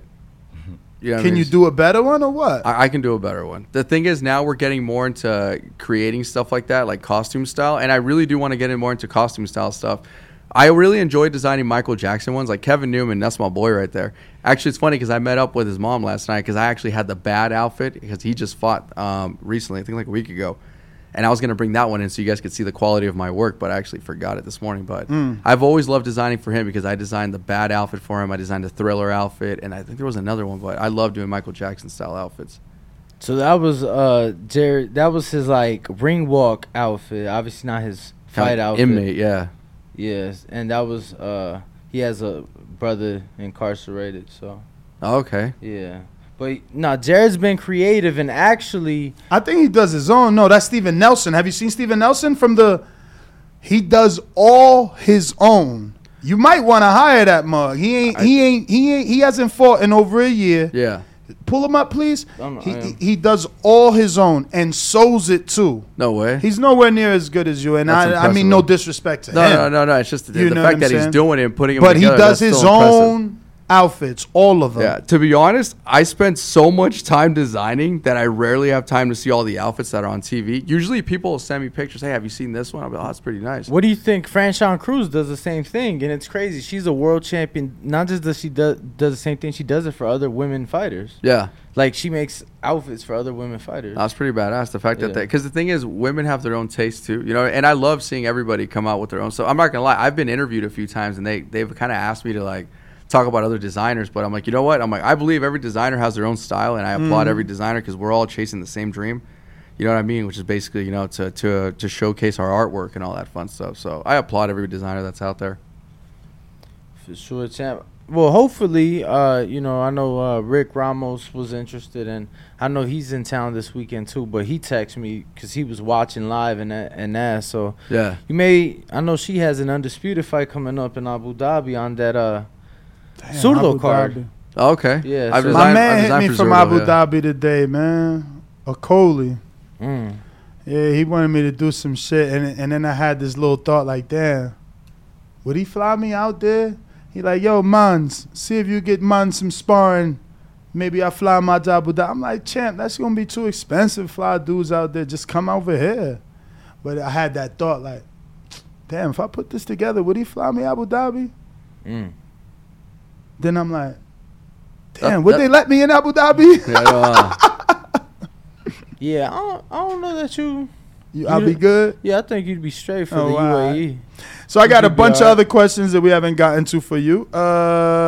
Brandon in Houston says, we have our own event for this particular show, and it's called Border Wars, where our listeners and or viewers get in the ring and fight. My question is, would you be willing to design a custom fit for a lucky fighter if we were able to hold a raffle to hopefully cover the cost of the outfit? We could definitely do something like that. The funny thing is, I was just at the WBC Green Belt Challenge, and the one that they had in LA, and I think we gave away like 5 boxing outfits to 5 Oh, wow. amateurs. Yeah, That's dope. That's yeah. dope, So we're man. gonna be designing Wait, 5 so outfits. you gave it away with the intentions of actually physically giving it later because you need the measurements? So the thing is, I did a little contest there, right? We asked them boxing questions, and the 5 people that got it right, they all got a free boxing outfit. So yeah, they're all gonna. So before their fight, you no, gave it. this was after the fights. Okay, so so after the fights, because there was a lot of kids. Also, So it's promised to them, like you got to go create it. so now we got to now I got 5 outfits I got to design, and then after that, I saw 3 kids that I saw crying after they lost. So to keep them motivated, I walked up to 3 of them, and I told all 3 of them I was gonna give them free outfits also. Oh wow! Shout out to you, man. So it's just kind of Doing like great it's things, it's man. little things to kind of like keep them motivated and keep them inspired. You know what I mean? It's like if they see that someone believes in them, even after they lost, they're like, whoa, I just lost, and you just gave me a free outfit. Like that's motivation to them. Right? It's kind of like, you know what? Someone believes in me. So sure, man. Keep going. I got Swift Jackson. It says, no question, champ. Just mad respect for your story and your turnaround. Keep up the grind. Much love all the way from Tampa. Thank you. Big shout out. Thank you. Yeah, it was like I said, it wasn't easy, and that's why I tell everybody like this journey wasn't easy, and it hasn't been easy even to this time, even till now. Like it's still mentally draining, but I knew what I was getting myself into. That's why I always tell everybody I'm gonna die trying now, but you know I'm gonna go ahead and do things right now. We're going to test your knowledge because this is a super duper hardcore show. So Wilder, Hellenius, who you got? You know what the funny thing is? I've never liked I'm gonna say Wilder though, but I've never liked choosing just because it bit me in the ass once. Yeah, with the fighter? With a fighter. That's Yeah, the only reason why yeah. I've never liked you, because then the fighter actually gave me shit. He goes, hey, Yeah. bro, I'm not going to lie. I wasn't going to call you just because you didn't choose me one time at an interview. No, bro. Ever since then, I was like, you know what? I'm not going to choose fighters ever again. I'm just going to say may the best man win, just as long as you guys have a good, clean fight, you know. Bro, we go through it every day. I won't say details or names, but my man's over here had to change his clothes. Like we went to one spot and then we had to go to another spot. So we had to change because you just can't wear certain things. You know, it's like wearing blue in the red zone. Honestly, that's kind of how it is with me, where it's actually affected my business choosing a side. So that's why now I'm like, I got to be careful with what I wear too. Because one time I think I walked into a gym and the guy who I was measuring was beat by the guy who in his last fight, by the guy whose shirt I was wearing. So ever since then, even it was funny because So that's why you don't work with Ryan no more, because you went in there with a Tank shirt? No, Fucking with you. I'm fucking with you. you know what's funny is I would love to design for Tank also. Hell yeah. So That it's like- Michael Jackson outfit was badass. That's why I was like, have you seen my Michael Jackson outfits? Uh-uh. I gotta show you the one that I did. You just Send did it to the my one for DM so I Kevin- can screen You share. just did the one for Kevin Newman, right? I just did the one for Kevin Newman. Oh, okay. Yeah, I was live at that fight. That was dope. The black one, the bad one? Yeah, the red and black. Yeah, see, and I actually have his right here. Damn, too. you all over. See, I like that about you, man. You don't. It's not like, oh, you only dealing with the big stars now that you got That's to the one big that I did for stars. Kevin Newman. Yeah. That's dope. That's another one. That's the Thriller one. Yeah. So I've gone pretty crazy with stuff like this. That's what I'm saying. People are like, yo, how come I haven't seen any of these designs? I'm like, well, and it's funny. Like I even got the old school Ryan Garcia Super Rye one. That's dope. All right, so you went Wilder. What about this weekend? Obviously, is Canelo getting a knockout, or is Triple G finally put, I don't know, because Triple G looked good in his last fight. You know what I mean? So not only that, but sometimes when you lose, that could either mess with you sometimes. And I know Canelo lost his last fight, obviously, and that I know that wasn't easy for the team. So that's why, that can sometimes mess with your head. But to be honest, I can't even. Here I go again, choosing sides, but. Yeah, I got mad love for Triple G. I'm a big fan of Triple G also, but yeah, I think Canelo. Oh, you done outfits for him too? I haven't because he wears his traditional Kazakhstan. What is it, Kazakhstan? Yeah. The robe he wears. That's the type of robe I want you to design for me. Something like that. Like just his shit looks amazing. Honestly, I've always said every time he comes around, I'm like, that would be a perfect house robe for you. You know what I like It about looks him? a little stiff, but He always wears the same one too, which is what I like. He's kind of branded that already, and it's actually the patterns is from the flag, which is the. They call it the ornament, which that's the pattern that runs through it. Right now, I'm actually designing for 5 fighters from Kazakhstan, and they all also do the ornament. who? Johnny Beck? It's the guys they're over there at the Canelo gym right now. Forgot all their names. They're all. It's funny because all their names sound the same. It's like Amir Khan, Ahmed Khan, something Khan. No worries. They all land in Khan. Yeah. Yo, I was just damn. I just forgot what I was Abla gonna Khan. Another fight while you remember. Ryan Tank if it happens. Damn, you can't ask me that. Okay. Lisa will kill me. Earl Ryan versus Crawford if it happens. Oh, damn, that's a good one too. And you know what? I want to work with both of them, so I'm just gonna have to go ahead. No pick on that I one can't either? pick on that. Yeah, because then I want to work with both of Fuck, them. man. But the all right. Canelo Triple G, I always say I'm going with Canelo. You know what I mean? Nah, it's all good. Listen, you are in a unique situation where being neutral not being neutral can affect your business. So I won't put you on the spot really at can. all. But please give out your social media in case anyone isn't following. I do see a lot of people asking, which I have no clue why. I've been screen sharing it multiple times throughout the interview, but please let them know verbally. So my Instagram is I got my own back _fighter, and I do respond to everyone. So even if you have questions about a design or if you got questions about life, I always respond to everybody. Or you could even go on my website, www.igotmyownback.com, or my Facebook, IGMOBXFighterX. But to be honest, everybody mainly contacts me through Instagram, which is I got my own back _fighter. For sure, man. We're going to take a quick intermission, take a picture with Javier. We'll be right back after that. Don't leave.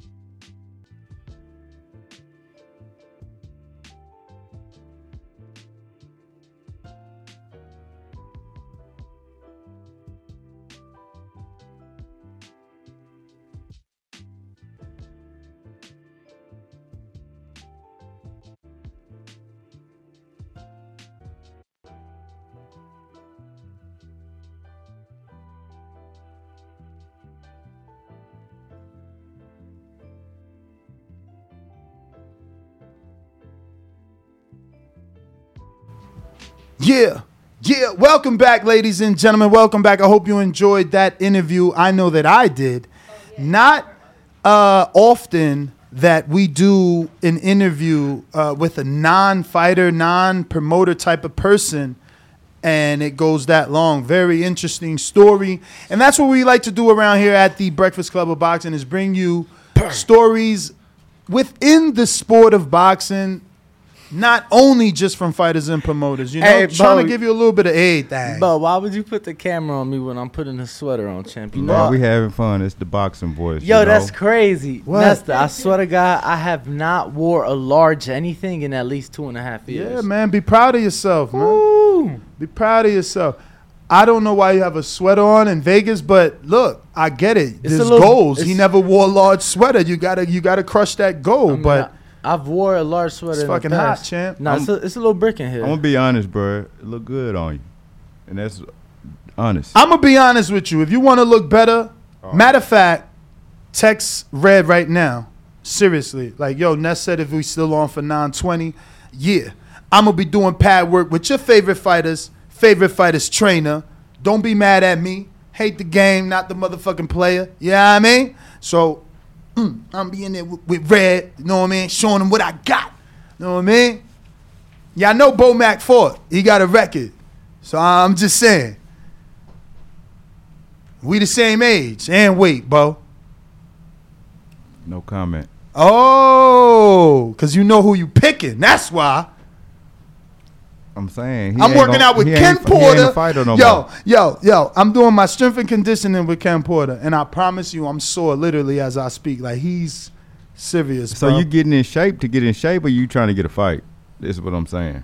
Nah, man, I'm trying to live my best life. Like, honestly, y'all think I'm bullshitting. I see Joe, and I don't understand how his body looks like that. So I really question, is he on TRT? And since he keeps saying he's not, I'm going to keep saying he is until he give me some. And if he don't give me none, I got to keep working until I look like, yo, he is muscular. You got to go to the doctor to get that, but you... I want that over the counter TRT, baby. Shout out to my man John Orlando. You talking about black market? You want black market? I want that TRT over the counter, like everybody else, man. From the doctor. I want to look like Anderson Silva in the face-off with Jake Paul. Did y'all see that shit? Jake Paul fits inside of Silva. I'm a little afraid for him now. I'm still picking Jake because I know the powers that be ain't trying to let him lose. He too much money. But he in a fight. That Silva fight might be the bad thing. Father time. Yeah, no, like I told you, bro, have you looked at Silva's reach? Bro, his fucking arms on his side go down to his fucking kneecaps. Like, his reach is something else. Bruh, Jake is small, man. And there's no catch weight. All he's banking is what? That he's 48? That don't make no sense to me. But for those that want to call in, you know the number to call in, 1-425-569-5241. If you want to voice your opinion, we are talking the great news. Shout out to Lance Pugmire, formerly of LA Times, and now working with Fight Hype and others, who is reporting that Errol Spence Jr. and Terence Crawford are still in negotiations, and I quote, still engaged, right? And he said that the interesting part is that this particular fight is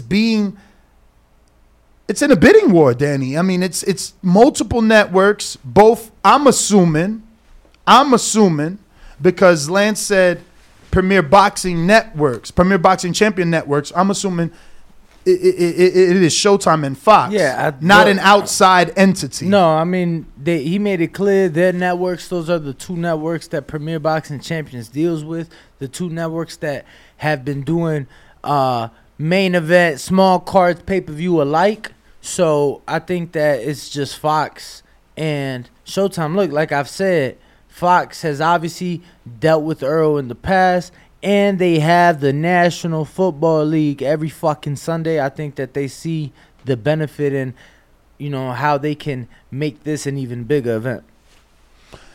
Yeah, man. I would like to see the zone bid. I'm just saying, if right now, like, networks are bidding, and granted, it's two PBC networks, throw your offer in there, man. You know, get it seen by the most people. Imagine this fight on ESPN. Well, I would prefer it on Fox. Yeah, well, the zone out here wilding doing these $85 pay-per-views. I know. I don't want to fucking, what the fuck? I know. I don't want to fuck our audience like they're getting fucked this Saturday. But do we say that they're wilding, or are they giving us a discount when you look at a Floyd pay-per-view of 100? He did Pacquiao and McGregor at $100. But if you don't have the zone and you are gonna buy the pay-per-view, use our link, man. Just saying. And if you're gonna make a bet, use our link, man. Just saying. Order code BETTBV on mybookie.ag. But if you're gonna use Bovada, we got a link there too, which Bovada offers more than usually more parlay possibilities and bets. Word. I agree, Luis. Al ain't letting that fight go anywhere else. Al ain't even letting that fight go. What are we talking about? It ain't happened yet. Oh, shit. What? Yo. What? Nico's brother. Yeah, Biagio Ali Walsh. He was a football player, one of the top in the country, let me tell you. He just signed an amateur contract with PFL and will make his debut in November. In MMA? Huh? And yes, shit. The PFL. How dare he? How dare he?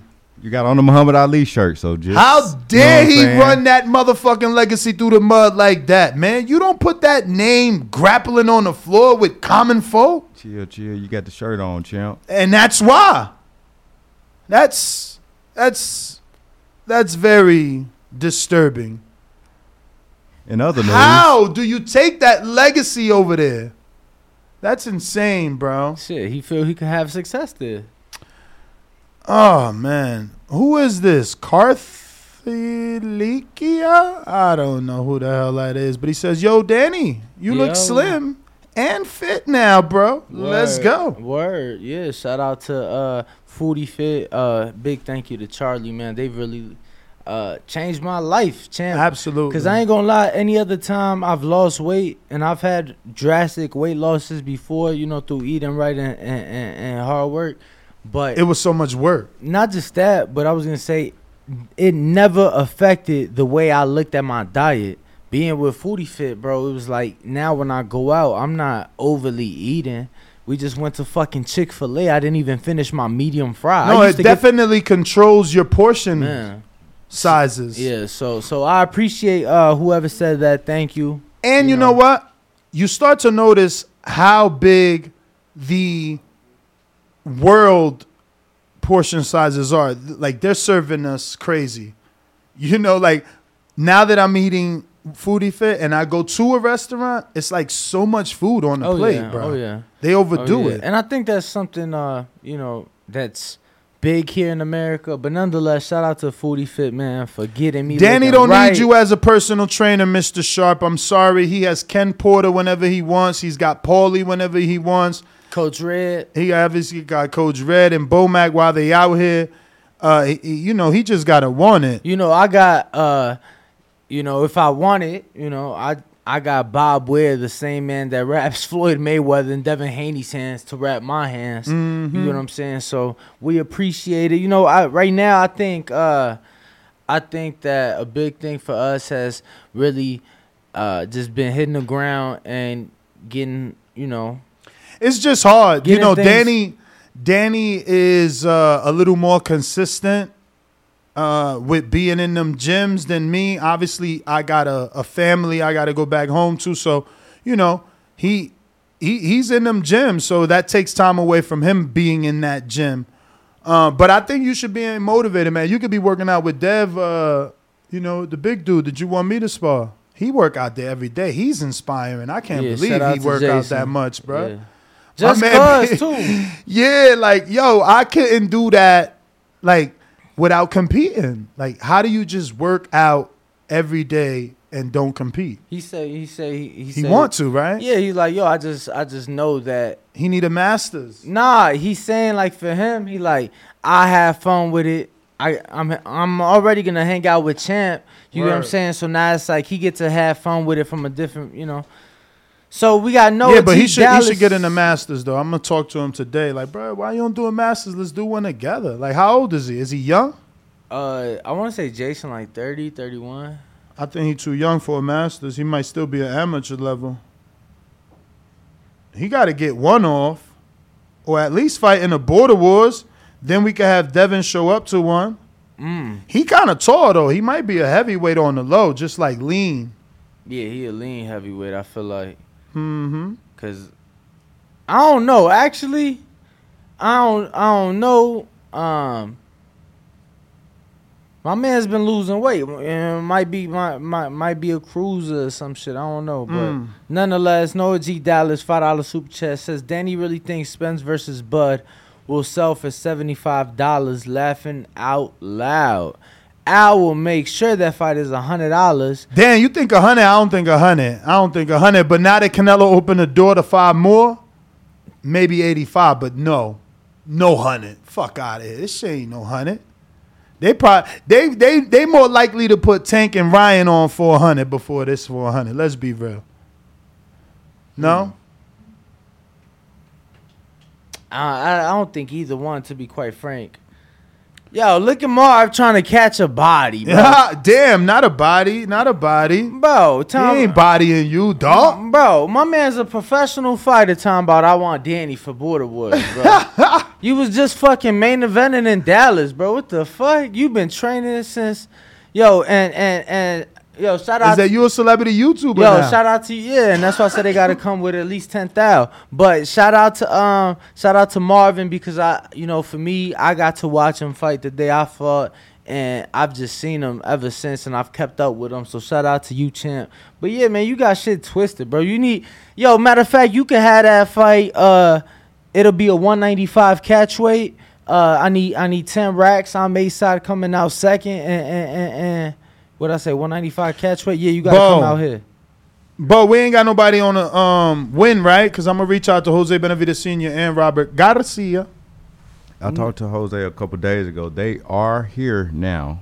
And, yeah, that will be good. We don't have They in anyone. the building. Micah, can you go get them? They not in the building. Who? Oh, I thought we both said they here now, so I No, figured. they're here in Las Vegas. Oh, my bad. I'm like, damn, we finna have another guest in the building. So what I'm asking you is, do we have anybody for this evening? I mean, this afternoon? No, we do not. No, All right, sir. so I'm going to try and get either one of them guys. Even Rayo hit me back too, man. So hopefully we could get Rayo. Venezuela. Va. Look, say it with me, Ness. Va. Valenzuela. Valenzuela. There you go. Venezuela. It's not Valenzuela. It's like Venezuela, like the country. No, it's not. Yes, it is. Okay. Yes, it is. Yes, it is. Yes, it is. Yes, it is. Yes, it is. Yes, it is. Yo, Majid sent me the Joe Joyce talking about, yo, tell him to reach out to Joe Joyce. He needs help. And there's a picture of the big ass helmet. Oh, for the designer.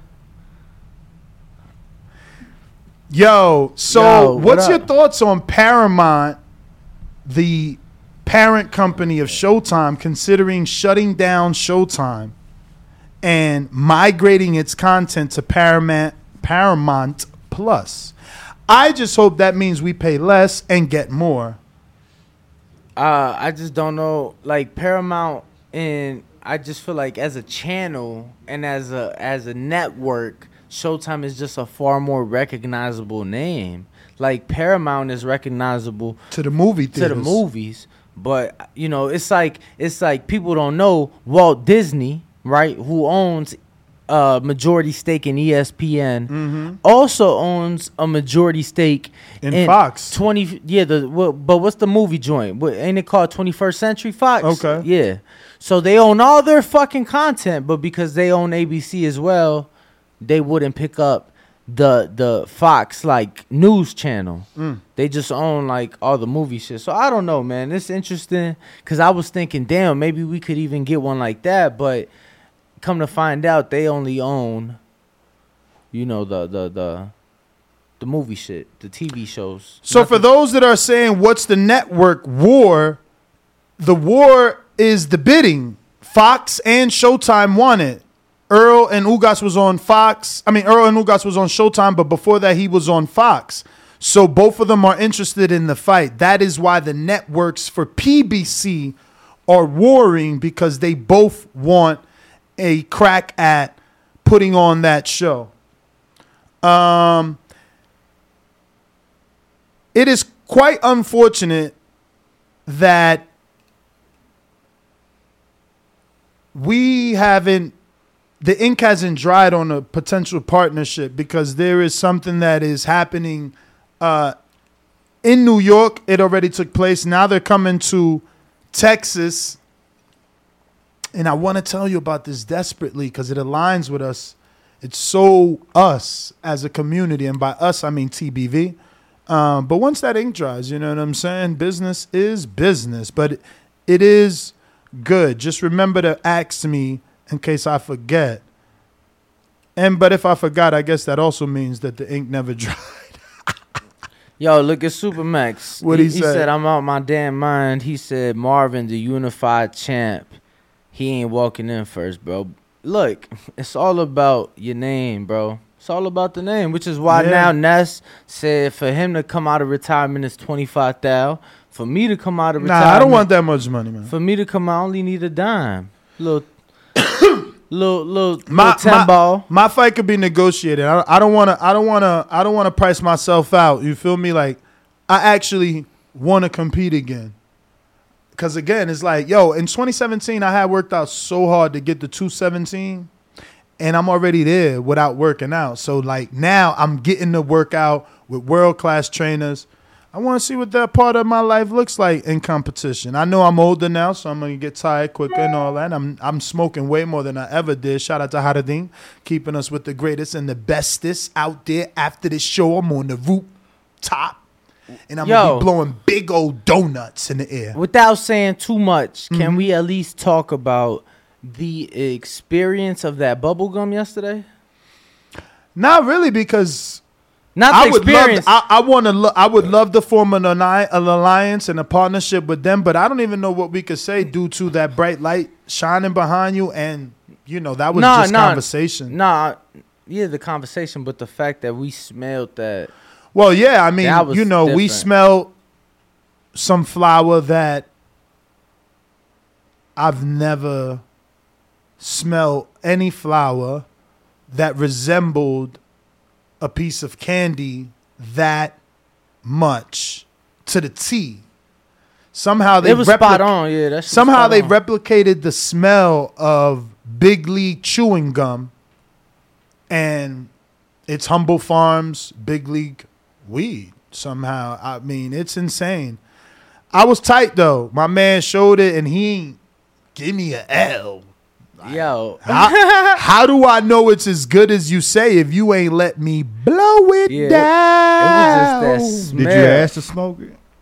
I did not, because I felt like you said, yo, you got to see this. Nah, but to be fair though, I felt like things kind of moved quick because remember he was following somebody. Yeah. So he, people had to move around. But yeah, man, it was quite interesting. It was a new experience. Yo, did you get the message I sent you, champ? No, I didn't. Yeah, check your messages. Screenshot that. Let me see what you got. Danny sent me a message here on what? Yeah, your text message, iMessage. Yup. The box right? Yeah. For what? That rayo. You could pull that up. Bro, why you trying? Like, he lost his last fight. Why you want to show his box right? No, I just want to show people, in fact, what his real name is, not what you claim for it to be. What is the spelling for the country of the... Why would you ask for the spelling if you're typing it in? The spelling's going to be right there. See, it's still the same way. Oh, no, it is no L. You're right. It's Ven. But it's V-E, not V-A. Yeah, no. You're right. Rayo's V-A-L. You're right. Yeah. Oh, Jose. What's up, coach?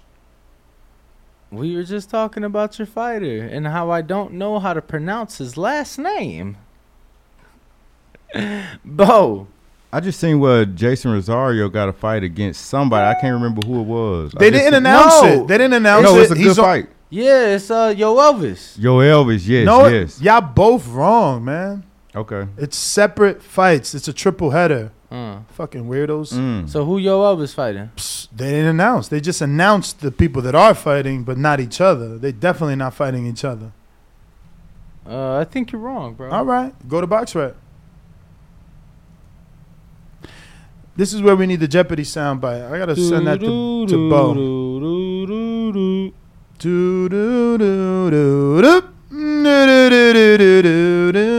Cuban Southpaw has agreed to face former junior middleweight champion Jason Rosario. Oh, wow. Did you look at that? 12-round championship fight. He made that up. Show me a link. BoxingScene.com. No, I got him, boy. Send me a link. It's already man. sent. Check your messages. Y'all lying. Y'all ain't read that right. Okay.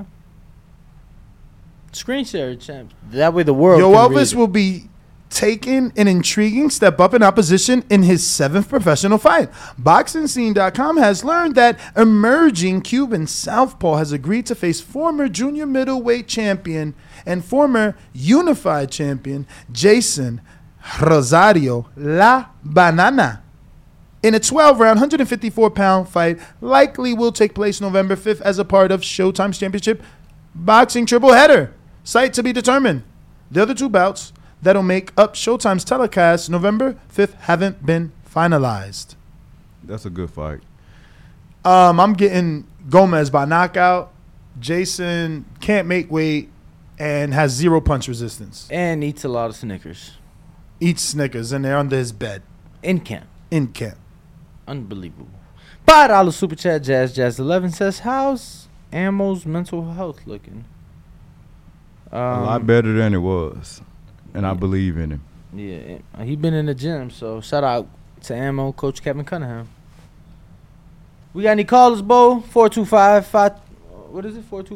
425-569-5241? Press one time. I need Voice the your map, opinion. fellas. I need the map. Looks like we're going to have Bro, David, I'm not sending, the Mexican I'm never monster. sending it to you again, bro. It gets buried. You know, I don't care. Go me and girl. you bestest of friends. We text so much. Messages get buried. What's wrong Champ, with this go to guy? our photos in the thread. I'm not sending it. I've sent it twice already. Bro, why you being lazy? Have you ever sent it to Jose? I have not. I'm sending it to him, so send it to me so I can send it to him. Do you want him on the show or It's not? buried. Do you Champ. want him on the show or not? I found it, You man. see how easy that was? It wasn't easy, bro. It You was see? it was easier for you to send it. and then It's it was buried. I would have to go through my shit. Yo, NestGTO, Instagram and Twitter. Great Catch woke, me on. Actually, Danny, the boxing boys. yo, that's crazy, bro. We were supposed to give away FTWR brand shirt yesterday and today. None of y'all didn't get it because y'all whack. Jazz11, another $5 super chat. So shit, you got it. Ammo left Kevin Cunningham and is in Florida now. Well, Kevin Cunningham's in He's Florida, in Florida. which is why. Ammo went to Florida From to be with Houston. Kevin Cunningham. So yeah, Thank you, Jazz. boxing voice. We out. Yo, 12 p.m. Pacific. Jazz 11, send Bo your address. You getting this shirt, man. Bo Mason _ You getting this shirt all the way in the UK. on That IG. even so the whole In the $10 UK? you sent, Euro. we gonna use that for shipping because you know it costs like 30 to send shit to the UK. So if you don't answer in the next 5 minutes, we ain't sending it because it is expensive to send over there. You better claim it in 5 minutes. Speaking of claim, guess who claimed it? Ill Will called me. But then he hit me this morning and was like, yo, nah, I don't want it. Give it to Tony Salgado! So Tony hit me up ASAP because time is running out. Yo, what's crazy is Ill Will right in Cali and still said no. Why? You I was saying so no? happy. I'm like, oh, yeah, that flight going to be cheap. Why you saying no? He won't bring his girl. I'm like, yo, I got- I'll just give you the money and you drive her. He like, hell no, we ain't driving. I got Tony glove and shirt in the car with the label printed, but I feel like Yeah, hold off. right. Text him It's on literally in the IG. car. Text him on IG. See if he want to be the winner, and we gonna fly his ass out. Tony, bring the fucking wedding rings and a bango, man. you know what I'm saying. Bring me a Cuban, bro. Tony got. You know what I'm saying? We gonna make a sale out here in Vegas. All right, we out, man. That's GTO, Instagram and Twitter. Catch us on the next one. Arrivederci. Ringwalk Danny, Instagram and Twitter. Bo Mason _ TBV. On IG. Michael Jordan, and then we are the Boxing Voice. Catch us 12 p.m. Pacific, Blue Wire Studios inside of the Wynn Casino in Las Vegas. We out of here. Out of here. Nevada. Nos vemos. Not Henderson. Arrivederci. Not Summer. Hasta luego. Las Vegas. Bye bye. Adios. Arrivederci.